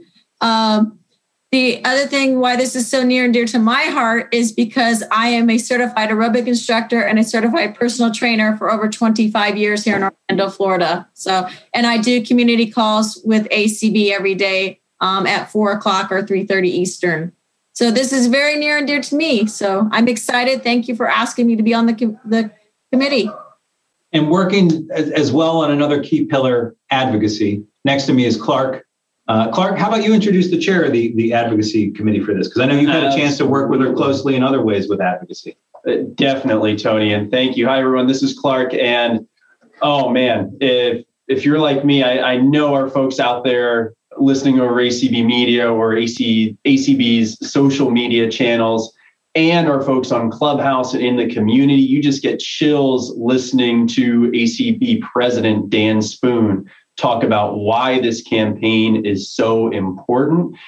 But one of the reasons this campaign is so important, it's not going to replace, but it will accentuate and highlight the advocacy work of ACB, and the person leading the advocacy subcommittee of this campaign is also the chair of our transportation committee at ACB. Sheila Styron, how are you this evening? Well, I am well, and I guess I'm really, really thrilled to be here because when I was a little girl, I was always left sitting on the bench, but I always wanted to do stuff. And fast forward to now, I cross country ski and I walk a lot and I do yoga. And just in the past 3 months, I've run my first 2 4-mile running races. So this is something that you all may just know that I am extremely passionate about. So I'm so honored to have the opportunity, and I can't wait till later in the program when I can talk about the work that the Advocacy Committee is doing to get up and get moving. Fantastic. Thank you, Sheila. And working as well in terms of, I know with our partnerships, but we have Dan Dillon, who's the chair of our Resource Development Committee, but I don't know if Dan was able to join. He was on for a while, but then we lost him. Dan, are you with us now? So folks, a lot of folks know Dan. He was one of the starters of the Brenda Dillon Memorial Walk, which is the annual ACB walk. That's actually in memory of his wife, Brenda, who passed away several years ago. And Dan has just been a strong proponent for health and wellness. That's why he got the walk started, himself a diabetic, but working as well closely on partnerships as well. Connie, out in South Dakota, Connie Sims, how are you doing tonight, Connie? I'm doing great, Tony. Thanks. Fabulous. Yeah. Tell us a little bit about yourself and sort of your passion for health and wellness as well. So I live in Sioux Falls, South Dakota, and I have always loved fitness. I grew up loving to work out and exercise. And growing up in a small town, you always rode the bike, walked everywhere. And being in a rural area, you still do a lot of walking and biking. Some people bike. So it's huge. I am a retired medical massage practitioner. So healthcare has always been huge, close to my heart. So I do some of the holistic stuff, but I really look into the medical part. And I just think that fitness and health is so important. And diabetes runs in my family. So that's always been close. Heart issues run in my family. So I just always have loved health and fitness. Fabulous. Connie, thank you so much. And we're so excited to have you on the committee as well. Who else do we have? I think, Jennifer, are you on? Any other committee members? I think that's our full-fledged committee. I am on. How is everyone doing? Jennifer Flatt, our manager of communications, is also with us tonight. She's going to be helping out with the public awareness. So Jennifer, thanks so much. You had a chance to work for when you were in Canada for the Prime Minister on health.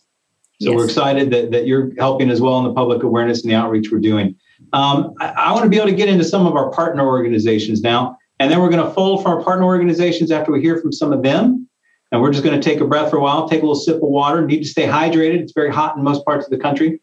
We're going to play a couple of videos of our partners that have also committed to this campaign in a sense of their work already is really helping. And we want to be able to shine the light on those that are also out there helping for people who are blind and visually impaired become health and well altogether. The core of this campaign, as we've talked about, is about movement. It's not about becoming, we're going to be cheering a lot about the Olympics during this convention because our big party will end at the end of it. But even just moving. And we had a chance and opportunity to meet with a fabulous professor of health and fitness and wellness at Georgia Southern University, Dr. Greg Grosky. He's going to share with us a little bit of some of his passion. He's an Ironman himself, but the work he does in the research as to why this campaign is important. So we're going to ask Rick in our Boston office if you're able to push out the video. If not, I think Kelly can maybe get it going here in our Washington office. So we're going to push through that video of Dr. Greg, who had a chance to speak with the other day on why is this campaign important.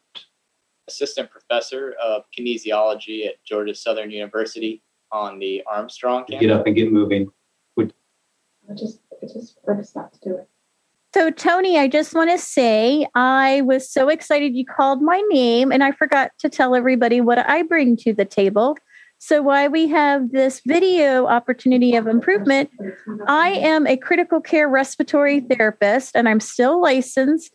And when I lost my vision 3 years ago, well, I didn't lose my vision. I lost my sight. And I want everybody to take a deep breath and exhale. And I want you to put your hands on your chest and just feel the rhythm of the heart. And just know the reason why ACB cares is that we need to keep that heart pumping. And the way we keep that heart pumping is by getting up and get moving that circulation, moving that blood, taking deep breaths, and also looking at everything that's going on in our lifestyle. And we are super excited to work with this dynamic team to make this happen. And I hope that little friend that's in your body that never stops beating, that you don't have to worry about if it's working or not. It is always beating, and we need to take care of our friend, our best friend, our heart. So I hope that helps everybody. And are we ready for some videos? I think so, Terry. So let's stand by. Frick's going to push it out real quick. I'm turning to Kelly, who's our controller here. And let's see the video popping up. Nothing on webinar right now? Mm-hmm. Nope. And we can't share it from the computer. And we can't share from the computer right now. Okay. So if we can have screen share privileges on this computer here in Alexandria. But I don't know how to give screen share privileges to the green room. Oh, you're the host. You don't know how to give. Okay. All right. Stand by, everybody. We're going to get this video going in just a second. Is JoLynn Bailey Page on our committee? I don't know if JoLynn Bailey Page is. I think JoLynn is here in spirit. She's down the hall right now. But hey, definitely JoLynn is there. Oh. All right. JoLynn, go ahead and introduce yourself. We're going to get this video queued up real quick. Hi. Great. No, I've been following in the background here. I'm JoLynn, and I am ACB's grant writer, and I also am the coordinator for the audio description project. But health and wellness is near and dear to my heart, and just trying to, after coming out of COVID, especially ramp up efforts to continue walking, running, doing anything I can to get back into good shape. But in addition to that, making sure I start taking advantage more and more of opportunities out in our national parks and sites. So stay tuned this week for several informational opportunities on our National Park Service, ways to get up, get moving. There is a wonderful audio description panel Wednesday night talking about the parks and the unit description project in Hawaii. But remember, get up, get moving, and take a walk in the park, even if it's just 10 minutes every day in your local park. And take that water with you. Absolutely. And not just for yourself, but your guide dogs too. Oh, absolutely. I think JoLynn deserves a woo-woo as well. And I would take a note from Terry and say, personal point of privilege here is that I was recently elected president of ACB Diabetics in Action on Wednesday. I should have mentioned this before in my introduction, but I see some tremendous synergies between what we're doing on that special interest affiliate side of the house and what we're doing with this Get Up and Get Moving campaign. So really excited about that. And of course, as a type 1 diabetic, I'm very interested in fully accessible, durable medical equipment. So it's going to be one of our advocacy legislative priorities for sure. So, well, thanks, Tom. I think we got the video. I heard a little video playback there. So, all right, let's all sit back, grab our popcorn, and hear from Dr. Greg. Hopefully, it's low fat, light, no butter popcorn. Everybody. That's right. That's right. With a little dash of avocado oil. Mm-hmm. I like that idea. Yeah, you should try it. Yeah. Well, and it's funny, Tony, you mentioned standby. Do you know how much just standing is so important to improve circulation, not only for your blood, but your lymphatic system? Mm-hmm. And so when someone says stand by, you should stand and just get blood flowing in all directions and go ahead and take a big stretch. Let's talk a little bit about some of the stuff we're going to do, the public awareness, because this is a good caveat, Leslie, so you can unmute. And we're going to talk a little bit about some of the events we're going to do in one particular event where you'll get a chance to stretch with Leslie Spoon. Yeah, so thanks, Tony. Yeah, on Wednesday at 4 p.m. Eastern, I am doing a yoga class. It's very easy. You can be in a chair, you can be stretching a lot. We know we're having substantial reductions in exercise capacity. Well, which would be good. That's usually where I'm at in the morning when I listen to Tony and Debbie on the Connection show.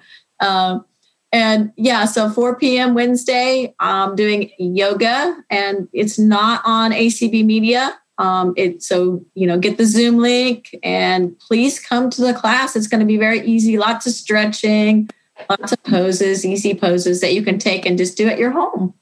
Leslie, this is Clark. So last year you helped me with a session the Saturday kicking off our convention on accessible exercise and fitness, talking about how important inclusive language and verbal descriptions are to fitness classes. But since then, you have been very active in the ACB community.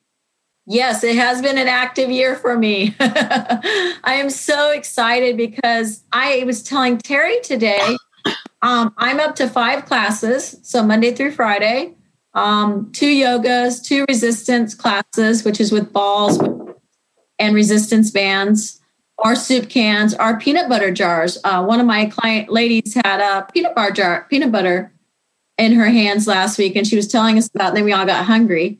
So, that was pretty funny. But yeah, and then I do a happy hour cardio on Friday. So it's a lot of fun. It's so exciting. And it's, Monday and Wednesdays at 4 p.m. and Tuesday and Thursday and Fridays at 3:30 p.m. But I was telling Terry Clark today when we were chatting earlier, I was on the treadmill, she was on her bike. And I said, hey, this has been so exciting for me because my clients here in Orlando have gotten a little bit older and they're in the pool now.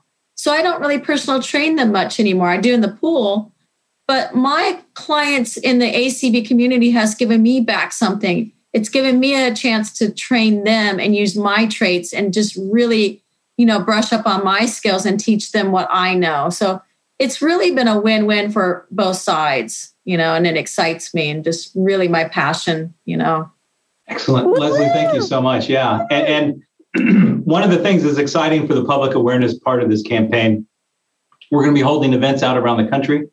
Our first event will be October 15th in New York City, but that's the same weekend. It's on White Cane Day, but that's the same weekend that we're having our state convention in Buffalo.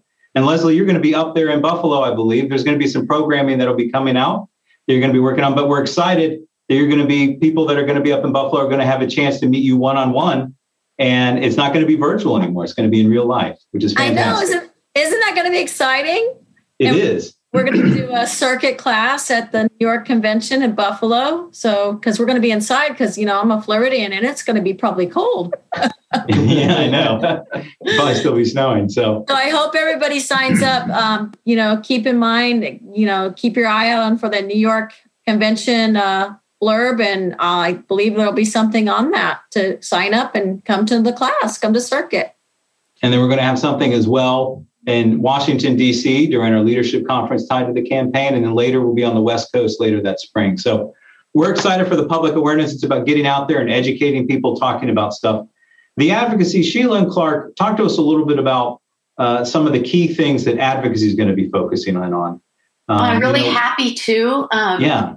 It's we've had a couple of meetings so far, and kind of an interesting way that our chairperson Tom has set things up that I think is working really well. We have committee meetings, subcommittee meetings for our different pillars, but everyone from the committee, anybody from the committee who wants to participate when they can. So we've got a lot of good blood and energy flowing through these meetings. And I'm really pleased to be able to help lead this effort. Like I said, I feel like I've come a long way from sitting on that bench. And as we mentioned a little bit, ACB has done a lot of really great advocacy in the past. We mentioned the situation with Peloton bikes and the flat screen bike that is actually accessible. It talks. You can take classes online and people can chart all of their own workout statistics, which is just really great. But we've got so much more to do. We do have in ACB a very, very comprehensive 3-pronged plan for dealing with accessible, durable medical equipment. But I think that this campaign will give us the opportunity to really bring it all home, to get around all those bases and finally make some of the corporations and entities we need to get on our side sit up and take note and listen. And then I'd like to mention the Exercise and Fitness for All Act, which in 2020 was introduced by Senator Tammy Duckworth of Illinois. And, we didn't quite make it to the finish line with that last year, but ACB cares about that so much. And it's such an important piece of the advocacy pillar of the current campaign that it was actually one of our advocacy imperatives, or one of our legislative imperatives in the winter. And I think it goes beyond that. I have a feeling that we're going to get another opportunity to work on this. So I want everyone to stay tuned, cross your fingers. And speaking of fingers, the helping hands to healthiness. Yeah, one of our meetings, we talked about the fact that, as advocacy, we're sort of a really big helping hand to this process. And so we have come up with 5 initiatives, and I want you to help me go through them. I want you to indulge me. It might be a little silly. I want everyone to hold up your thumb. It's the thumb drive, and it points toward accessible transportation. We can't do any of these things, get our health care, get our exercise, take care of any of we need transportation. We need to get to the gym. We need to get to doctor's offices, whether you live in a rural or an urban environment. We need more sidewalks. We really need access to transportation. Let's add our pointer finger, because it's going to point the way toward accessible exercise equipment. We've mentioned the Peloton a couple times, but look at all that equipment that's out there with flat screens. We can't turn it on. We can't speed it up. We can't slow it down. We can't climb the hill unless we, get someone to label it for us. And we need this stuff in the gym. We need it in our homes. We need it in hospitals, rehab centers, hotels. We need, we need exercise partners. We need running partners. We need captains, people, tandem bike captains. I can't ride that tandem bike by myself. And then if we add our next finger, the tallest, longest finger, this is a very long reach, but we really need accessible medical care. We need medical facilities to be accessible.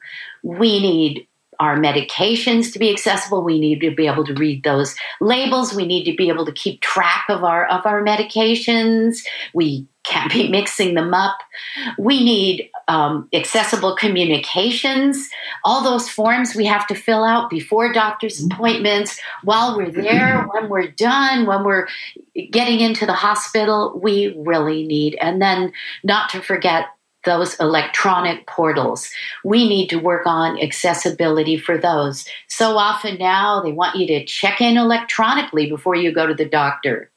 Then let's add our 4th finger, our 4th initiative on the advocacy subcommittee. So let's put a ring around that 4th accessible finger, that 4th finger, because it's really important, because that is the need for accessible nutrition information. How can we engage with healthier eating if we can't access all the nutrition facts on the labels, if we can't add up everything we've eaten during the day very easily in all those apps? Some people say you might as well go ahead and eat a hamburger because we don't know what we're eating. We can't do it. So we need to make that better, because you've all heard this before, and it's really true. We are what we eat. And then last but not least, but not littlest, the little pinky. And that is our little symbol and our reminder that we need accessible, durable medical equipment. I mentioned that earlier. ACB has been working on it, but now is our chance to really go to these companies and say, look, we have this campaign. This is so important. How many people do you know who are blind because of diabetes? And this is a really serious issue. And when we can crack this nut, we will be more in the pink. So I just want to reiterate that sitting is better than standing if you can do that. Walking is better than standing still, and it doesn't take a lot to make a huge dent in your health and in improving it and going the right direction. So I want you to all join me in one final thing with our hand. Hold it up. Let's give a big 5 to everybody out there and to each other, and let's all get up and get moving. I love it, Sheila. That is fantastic. Yay. All right. I love that. And thank you so much. In terms of the partnerships, a lot of us all collectively are working to reach out to the organizations that we engage with through the American Council of the Blind. And those partnerships are going to have folks like Vanda, who we're going to hear from, I think, shortly. I think we got a video up and running. Is that right, Kelly? Not up and running, but just ready to go. Has it ready to go? So. All right. Well, we're going to hear, about a little bit about what Sheila talked about in terms of, how little can go a long way, right? And what incremental steps we need to take and how much of a dramatic impact that can make on our life. So we're going to hand it over to Rick up in Boston, who's going to see if we can play this video now from Dr. Grosky at the Georgia Southern University. Kinesiology at Georgia Southern University on the Armstrong campus in beautiful Savannah, Georgia.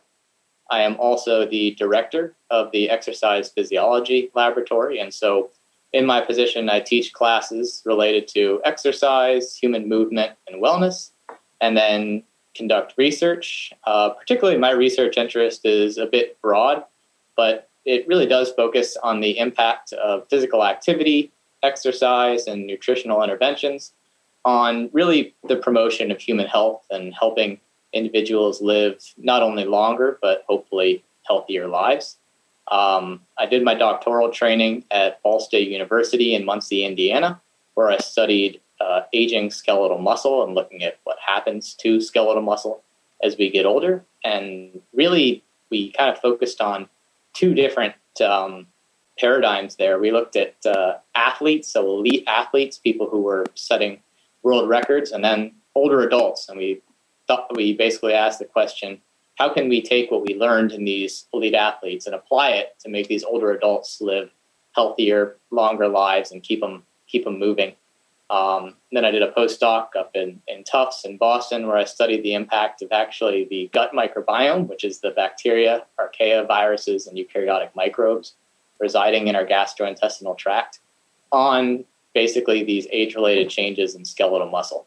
So that's a bit about my academic background. I live here in Savannah with my wife, Brianna, and our lovely daughter, Grace, who's 2 years old. The pandemic was hard on so many of us for such a variety of reasons: loss of job, difficulties with childcare, increased stress, not being able to go to the doctor's office. And for people who are blind or visually impaired, obviously these troubles are just that much more amplified, particularly those who would need to go to the gym. And I was actually just reading a paper last week that talked about what are some of the greatest predictors of reductions in physical activity and exercise over the past year and a half, owing to the pandemic. And one of the number one predictors there was people who relied on going to a gym or exercising in a gym type setting.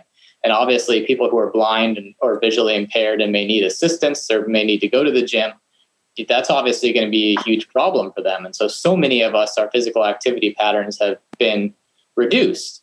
And I think, one of the things I like to tell my students, and I talk about, there's a paper published in 2002 by Jonathan Myers and a group from Stanford. And the conclusion of the paper is quite simple, but I think it really is impactful, and it shows the importance of physical activity and exercise. And that's that in this paper, they looked at all the established risk factors for cardiovascular disease. So high blood pressure and high cholesterol and high blood glucose and all of the things we know that are bad that increase our risk for cardiovascular disease. And they showed that exercise capacity, which is driven by physical activity, was a more powerful predictor of mortality than any of these other established cardiovascular disease risk factors. And so if we're being sedentary, we know we're having substantial reductions in exercise capacity. Well, now that the pandemic is, at least its impact is alleviated, and many of us are able to get out and be physically active again, it's time to start doing that. And I think one of the things that tends to scare people, and particularly those who have been sedentary for a longer period of time and have gotten in a habit of not being physically active, is, well, what do my exercise habits need to look like to promote health? And we see commercials, and the Olympics are going on right now, and the Tour de France, and it's like, well, I'm not going to be in the Olympics, or I'm not going to be in the Tour de France, or maybe you don't even want to go to a gym. And the truth is, if we're just looking at promoting human health, that's all totally fine, because actually one of the greatest benefits from physical activity comes from those individuals who are being completely sedentary to just doing something. In fact, in this paper that I was referring to earlier, they took a large group of individuals, a large collection of subjects, and they basically broke them up into 5 different quintiles of exercise capacity. And then they followed them for a period of time and looked at their risk of death. And they saw that compared to the subjects who were the most fit, these are the really high achievers, exercising a lot, really high subjects, those who were the least fit had somewhere between a 4 to 4.5 increased relative risk of death. So that's a lot. But what they saw is that the subjects who were the least fit, if they went from doing absolutely no physical activity just to doing some, just getting up and walking around, and you don't necessarily need to even be getting to 10 to 12,000 steps a day, but just get some physical activity. Things like parking further from the entrance to the grocery store, or taking the stairs rather than an elevator. We're talking about the smallest lifestyle changes actually provided the greatest reduction in relative risk of death. So it went from 4 to 4.5 fold to maybe only 2 to 2.5 fold in the cohort that was still not very fit, but they were not totally sedentary. And so I think that really talks about the powerful impact of exercise, even in very, very small doses. And kind of to that point, when we're doing exercise, it doesn't necessarily need to be in these large hour-long chunks. We can do this exercise in 2, 4, 5, 10-minute increments throughout the day. If we don't want to necessarily go for a walk for 30 minutes, we've been sedentary for a long time, or ride a bike for 30 minutes, it's just as good to maybe before each meal, we ride the bike for 10 minutes. That's going to provide really the same or comparable health benefits to exercising 30 minutes. So I really think that we need to, and then we as health practitioners need to get this message out, because we need to make sure we're not scared of being physically active. We need to promote physical activity in a way that people feel safe and it's not an intimidating thing to do. And so I think that exercise is so important, and that from doing nothing just to doing something, making the smallest change is where the biggest benefit is going to be seen, is one of the most powerful messages about being physically active that we can possibly deliver. Much up in Boston for being able to get that video finally out there. Fantastic words from Dr. Greg. I can't say enough. A little bit can go a long way. And I myself, with my COVID-19 pounds I've gained over the past year, if about that, maybe a little bit more, have just been started walking, and the little things we can do. It takes a lot. And my committee, we're going to come back in just a couple minutes with another video. Rick, if you can get the Vanda one queued up. Part of healthiness as well is a well of mind. It's one thing to move. It's another thing to have the will to want to move. And, one of our partners, Vanda, has been really excellent at pushing the non-24 issue, which is a commonality amongst a lot of people who are totally blind. And it's something that really resonates to our community in the work they've been doing with non-24. There's a video from Vanda we want to share because they're one of our corporate partners, our first health hero that we're having. But they have an important message that I think is worth everybody hearing, because if you're not sleeping well, you're just going to sit around on the couch all day and be a sloth. and not want to get up and get moving. The mental health side of this is one of the huge things that impacts our blindness community. So, Kelly, when you see that video pop up and get ready to go, let me know with Rick. Rick, thank you so much. If you can pop in that video, it's the next one in the feed there. And we'll be working towards getting a chance to hear from our folks at Vanda, our nurse practitioners. They're available at the ACB Exhibit Hall. If you check out our exhibit tab at acbconvention.org, you can find out what office hours they have. Also, if you listen to the exhibit channel on ACB Media, and all this information is available at acbmedia.org, you can find out the calendar that shows all the invites, as well as find out what channels we're airing our exhibitors on, and they have their exhibit feed as well. So, hello and welcome, ACB members. Vanda has greatly appreciated the partnership with ACB over the years, and it's a privilege to participate again this year. This opportunity is valuable to provide awareness of a very rare condition called non-24 that affects mainly individuals who are totally blind or visually impaired. I would like to mention congratulations to ACB for celebrating your 60th anniversary. What an accomplishment to know how much of an impact this organization has made over the years to you as members.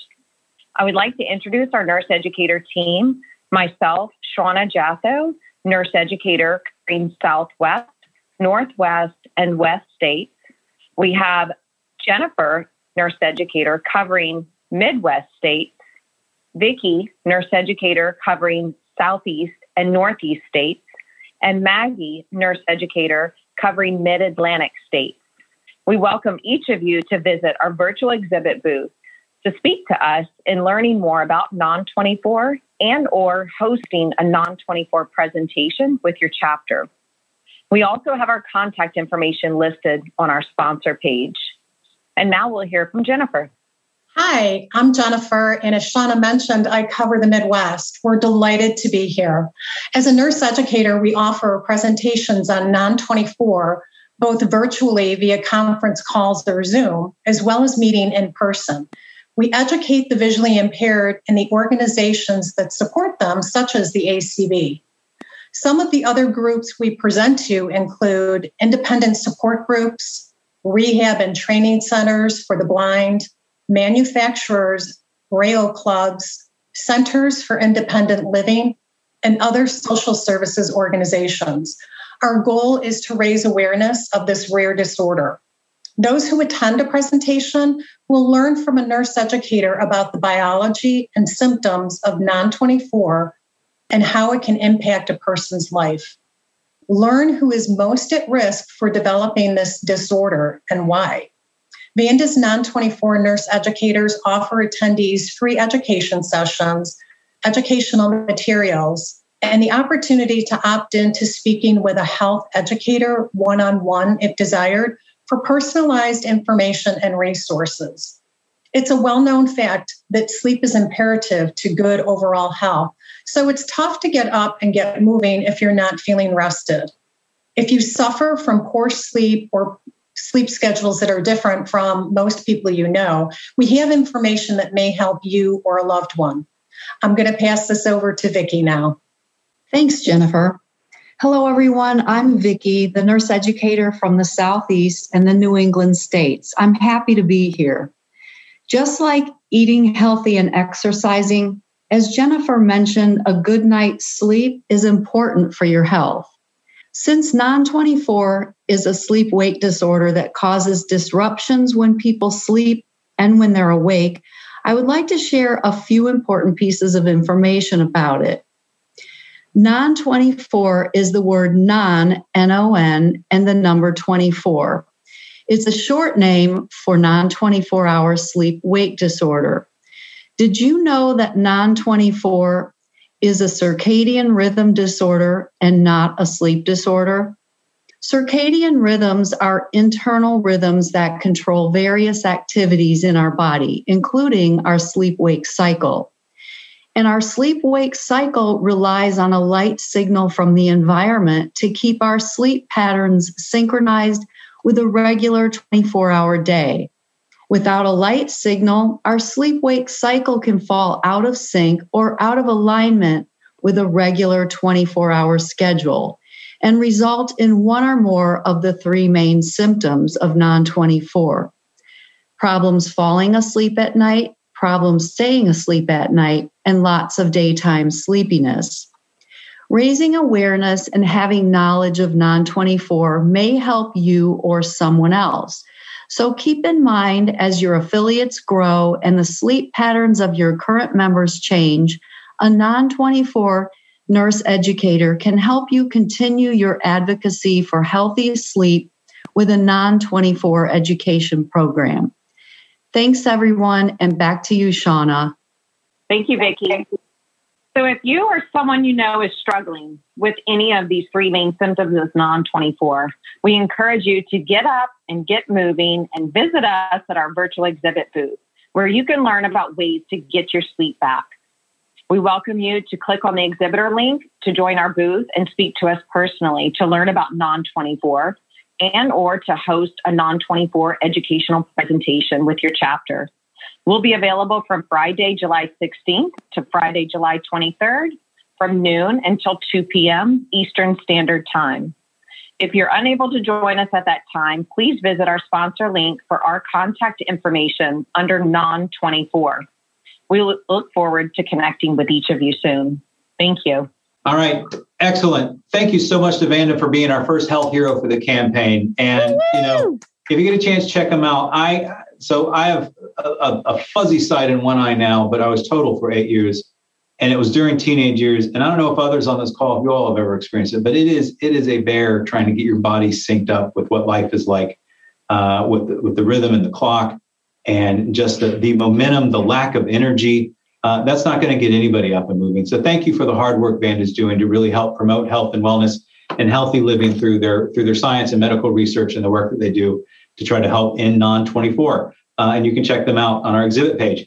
We have two other partners that we've been talking to in terms of the campaign. They're already out there promoting getting up and getting moving. They've been doing fantastic work. We're going to be hearing from one of those people right now named Francesco. So Rick, the next one in queue, I believe, is Francesco with Achilles.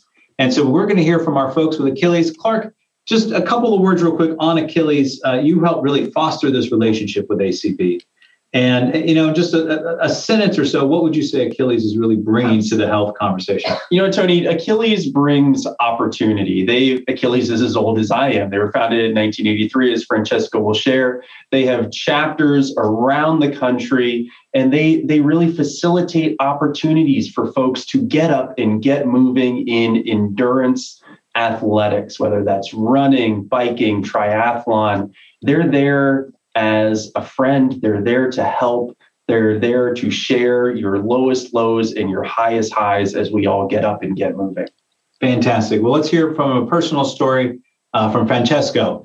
Magisano, and on behalf of Achilles International, I'd like to thank the American Council of the Blind for hosting this event and inviting me here today to tell you all a little bit about my story, as well as the mission of Achilles International. This campaign resonates with me because it is so important for us all, especially after this past year's isolation, to try to stay active and healthy even when it's not always easy to do so. Within Achilles, I lead a lot of the operations within the New York City area, as well as our Try Achilles program, which is our multi-sport program. That involves a lot of swimming, biking, and running workouts for all of our members. And our members are made up of people with all different types of disabilities, including people who are blind and low vision, like I am. We are a global organization with a presence in over 25 countries, and since our founding in 1983, we have empowered more than 150,000 athletes to participate in some sort of endurance event. Every step matters, whether you're a professional athlete or taking your first step and never having run before in your life.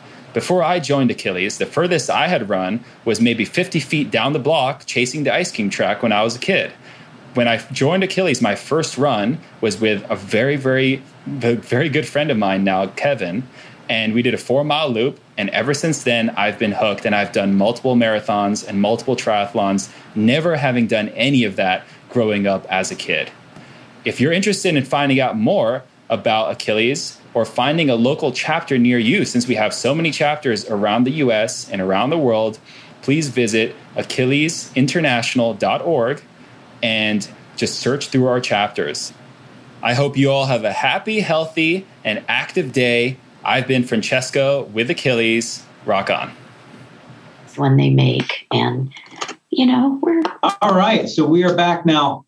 Thank you so much to Achilles and to Francesco for sharing that incredible story, his personal experience with Achilles. So we're excited to be as we hold these events. We're excited to be working with Achilles, and hopefully folks can meet them personally as we're holding our in-person events. We're going to talk about one of those later on that's going to take place again in October, where we can get a chance to meet folks firsthand, actually being the place where Achilles is headquartered. But before we do that, we want to hear from one more of our folks that we've been engaging with this campaign, and we're going to be hearing a little bit more about them later in the week. Again, Clark, I'm going to turn to you because this is a group that you are very closely personally tied to. I'm excited that thanks to Clark, you yourself, do you want to share a little bit about your own experience with this organization? Absolutely, Tony. So it was USABA that got me started in tandem cycling in 2006. At that time, I had no idea that would lead to the London 2012 Paralympic Games. So I have a very warm spot in my heart for the work that the U.S. Association of Blind Athletes do, not only for tandem cycling, but for goalball, for blind soccer, and any number of sports. And they have a long history of involvement with ACB, dating back all the way to Oral Miller being their board chair. 30, 40 years ago. So they're a great friend of ACB and certainly near and dear to my heart. And it's wonderful we get a chance to hear from Kevin with USABA. And we're going to get a chance to hear from more of USABA later in the week with the convention, I think. If somebody here, someone in the know, maybe, but we'll see. We're excited for the Olympic ceremony on the 23rd with the opening session. It's all who you know in this business, folks. But let's hear from Kevin now with USABA. Hi, everybody. This is Kevin Broussard, Programs and Finance Director at the U.S. Association of Blind Athletes, otherwise known as USABA. So excited today to be on with you for this incredible event and to tell you a little bit about our organization, a little bit about my own personal story as well, and glad to offer you some resources to help you along your physical fitness and health path. I was born blind. I have a very rare retinal disorder, somewhat similar to Stargardt's. I actually had some genetic testing done recently, and I have a mutation of a few different diseases. But whatever you want to call it, I've been blind since birth. And at a very young age, I was the target of ridicule at school. I was bullied constantly. The kids at school referred to me always as the blind kid. That's what I was known for. And I was going down a really dark road. I was had some mental health issues when I was a child. And again, just the bullying really piled on. And there's this constant focus on my disability and what I could not do. And as I grew older, I realized I needed a positive outlet to help me focus on my positive attributes. And I was able to find that through sports. When I was a freshman in high school, I wanted to join a track and field team. And I went to my coach and I said, hey, I want to join the team. And he told me something that a lot of blind people have heard in their lives. He said, Kevin, you cannot do this because you're blind. He was afraid I was going to get hit in the head by a discus or a shot put, and he didn't want to deal with that issue. And at that point, I had a really flight or fight moment in my life where I had to decide to advocate for myself, and I'm glad I did. I went back for 2 weeks until he finally said, all right, Kevin, we'll let you on the team even though you're blind. And I'm glad I did, because looking forward, I've gone on to win 3 world titles in track and field. I have the American record in the discus. And after that, I spent a few years competing internationally in the sport of judo, where I was a national champion and a three-year member of the national team for USA Judo as a heavyweight. And all these incredible experiences I've had in track and field and judo and sports, traveling the world, getting to meet people. And I mean, those are all well and good, but the things that I've really taken away from sports is the confidence I've grown, again, focusing on what I can do and my positive attributes and accentuating that, staying physically fit and active and feeling healthy, and goal setting as well, developing a work ethic. There's so many attributes that sports and recreation can give people beyond just staying healthy. And I'm really a living proof of that to show the impact. And so working at the U.S. Association of Blind Athletes, obviously I have a very close personal connection to this organization.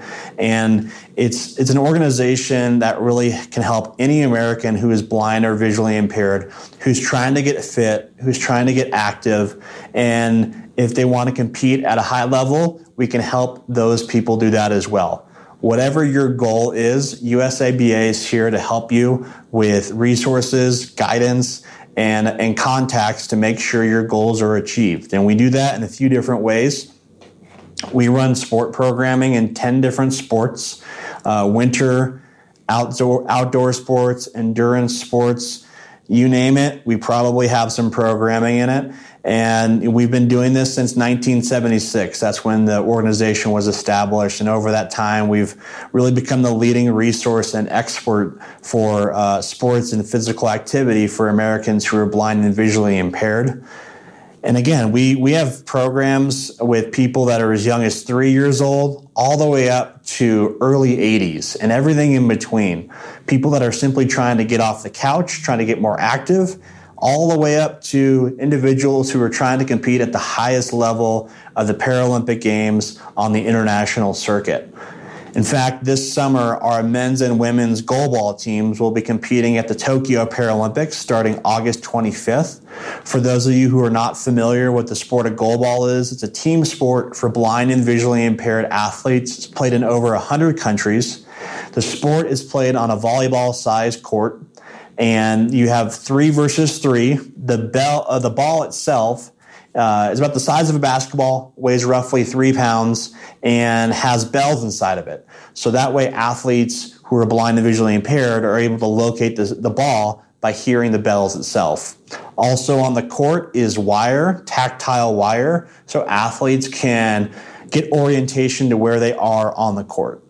It's a really incredible sport. If you've never had a chance to take it in, I recommend you check it out and definitely cheer on Team USA on their road to Tokyo. August 25th is when they're starting off.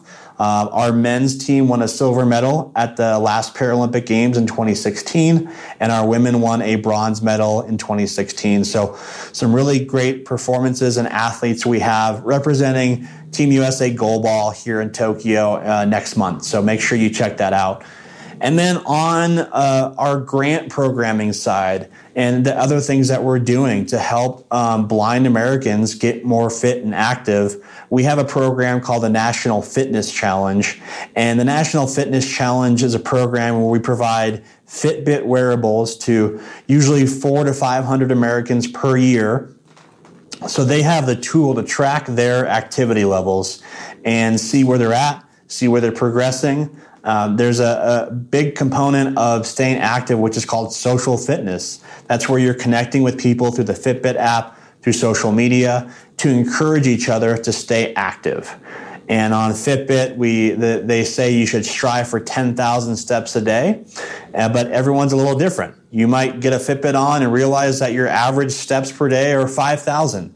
So these programs really help you learn how to increase those steps and enjoy the fitness and health components that tools like the Fitbit can bring you. And then we also provide individuals with local programming where we introduce them to sports like goalball or blind soccer, tandem cycling, triathlon, swimming, running as well. So all these programs that we run events in, we introduce them because a lot of times individuals, especially when they're younger, if they're blind, they may never have been exposed to a particular sport or understand the adaptations it takes to still stay active. And so really with those programs, we're able to help any American who wants to be active, whether they're just kind of an average Joe and they want to lose a few pounds, or they want to stay active so they build a lifelong, sustainable, healthy lifestyle, and everything in between. So that's where U.S. Association of Blind Athletes really comes in, is to help people achieve their goals and to help improve their lives through sports and physical activity. So really encourage you to check out our website. usaba.org is a great place to start for resources, contact, and information on any particular sport you are interested in, or you can follow us on social media as well. Our Facebook is United States Association of Blind Athletes. So thank you again for having us as part of this incredible event. Go to usaba.org for more information, and make sure you cheer on our goalball teams and other blind athletes here at the Tokyo Paralympics starting August 25th. Thanks, everyone. Awesome. And thank you so much, Kevin, and everybody at USABA. Clark, thank you as well for helping to really foster that relationship. Such an outstanding group. So, yeah. USA, exactly. Yeah. Yeah. Go health. So, we've had a chance to hear from some amazing people tonight. Committee, we're so excited with what's on the horizon for us. Let's talk real quick, just immediately. One thing, we were talking behind the scenes, Sheila, you actually have been engaged with Achilles. Is that right? That's right. Achilles just in the past year started a chapter here, and I've been begging people to run with me forever, trying to keep myself together in case I got a partner. And finally, Achilles is doing it. I've been in 2 4-mile races in the past 3 months, and I like walk a half a mile and take an hour bus ride to get to where we practice. That's how devoted I am to it. Awesome. I love it. Thank you, That's Achilles. Exciting. And thank you, Achilles. Thank you, USABA. Thank you, Vanda. We got a lot, thanks to their support, thanks to Vanda's corporate support. We've got a lot in store for us at the convention around the health and wellness track. You can check that health track out at acbmedia.org for all the times. What's a real quick preview? I know we got a lot of stuff around diabetes, Tom, which is personal for you. So talk a little bit about, just real quick, on what we got on the agenda for diabetes awareness and nutrition and things like that. Yeah, well, thanks so much, Tony. We have a very robust convention program for ACB Diabetics in Action. It starts on Monday the 19th at 2:30. Our first track is on Diabetes 101, which will go to 3:45. That's Thriving Well with Diabetes. The second track, also on Diabetes 101, is more around self-management with diabetes, especially when you're living with diabetes and vision impairment. So that's Monday. Tuesday, we've got 2:30. Our first track is on nutrition. We'll have all these folks are professionals, certified out the, as you can imagine, they're all very professional. And our new second vice president, Jeff Bishop, will be part of that track. And then in the afternoon, we have a fitness track, which will be with a gal named Karen Chemis. Yeah, Karen Chemis, and I couldn't resist, Tom. and Steve Bauer from California Council of the Blind will be there. And then on Wednesday, we round out our amazing program with the 2:30 track will be none other than Clark Rockfall, our Director of Advocacy and Governmental Affairs, along with our current president, Chris Gray, who's the outgoing president, and they will talk about all things advocacy, of which Sheila just gave you an amazing repertoire. Yeah.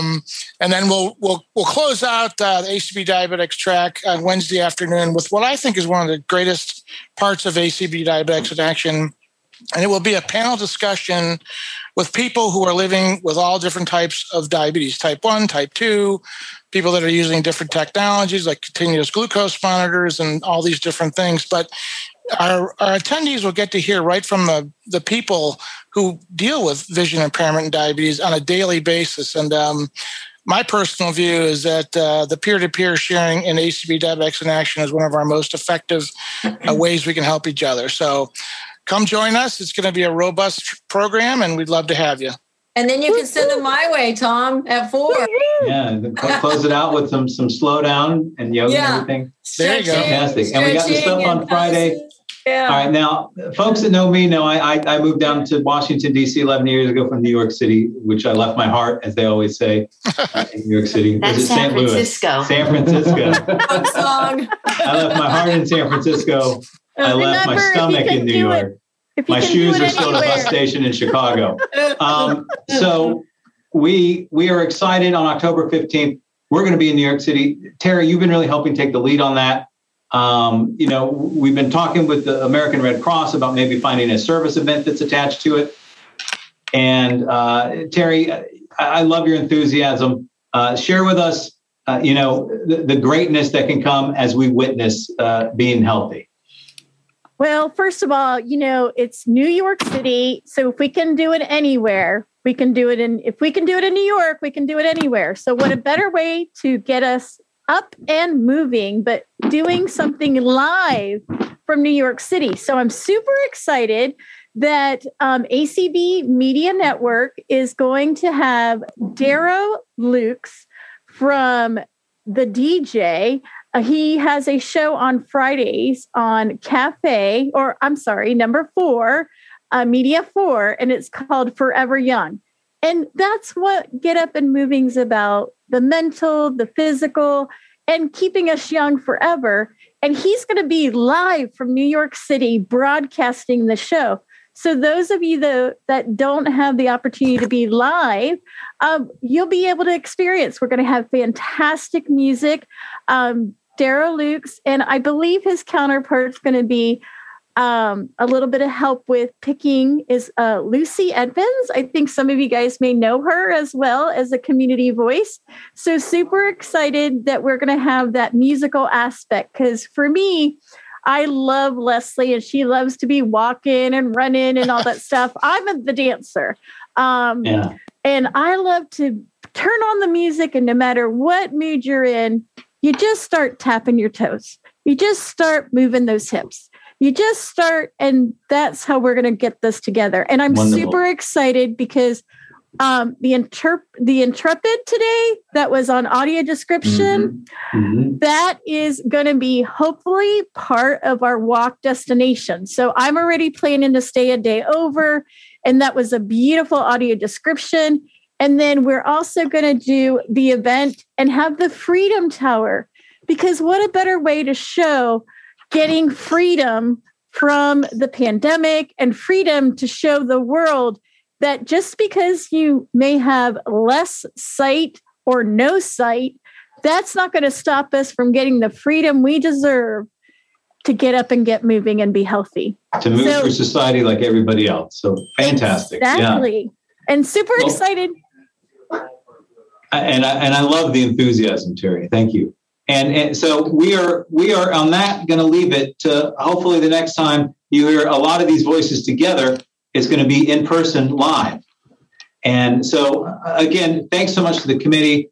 Thanks to Rick up in Boston, Kelly here in our DC office, and Joe Lynn in our office as well, and all of our staff, especially all of our committee and our partners. Everybody, during convention, we're going to be sitting around listening to a lot of stuff, but make sure you get up and get moving during those breaks. Try to stay healthy and join us as we enter into this campaign for the next 3 years. We'll be dealing with it in Omaha as well next year. We got our virtual walk tomorrow at 6:00.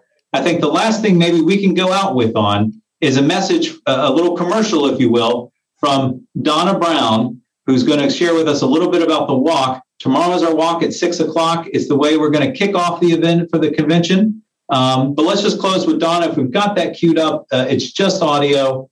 If not, I will make the plug for Donna. We'll give 10 seconds and see if Donna's queued up. And if not, then we'll do the plug on Donna's behalf. Everybody, let's tap. I am an avid exerciser and chair of the ACB Walk. To coincide with ACB's Get Up and Get Moving campaign, the theme for the 2021 ACB Brenda Dillon Memorial Walk is Get Moving Together. This walk event serves two purposes.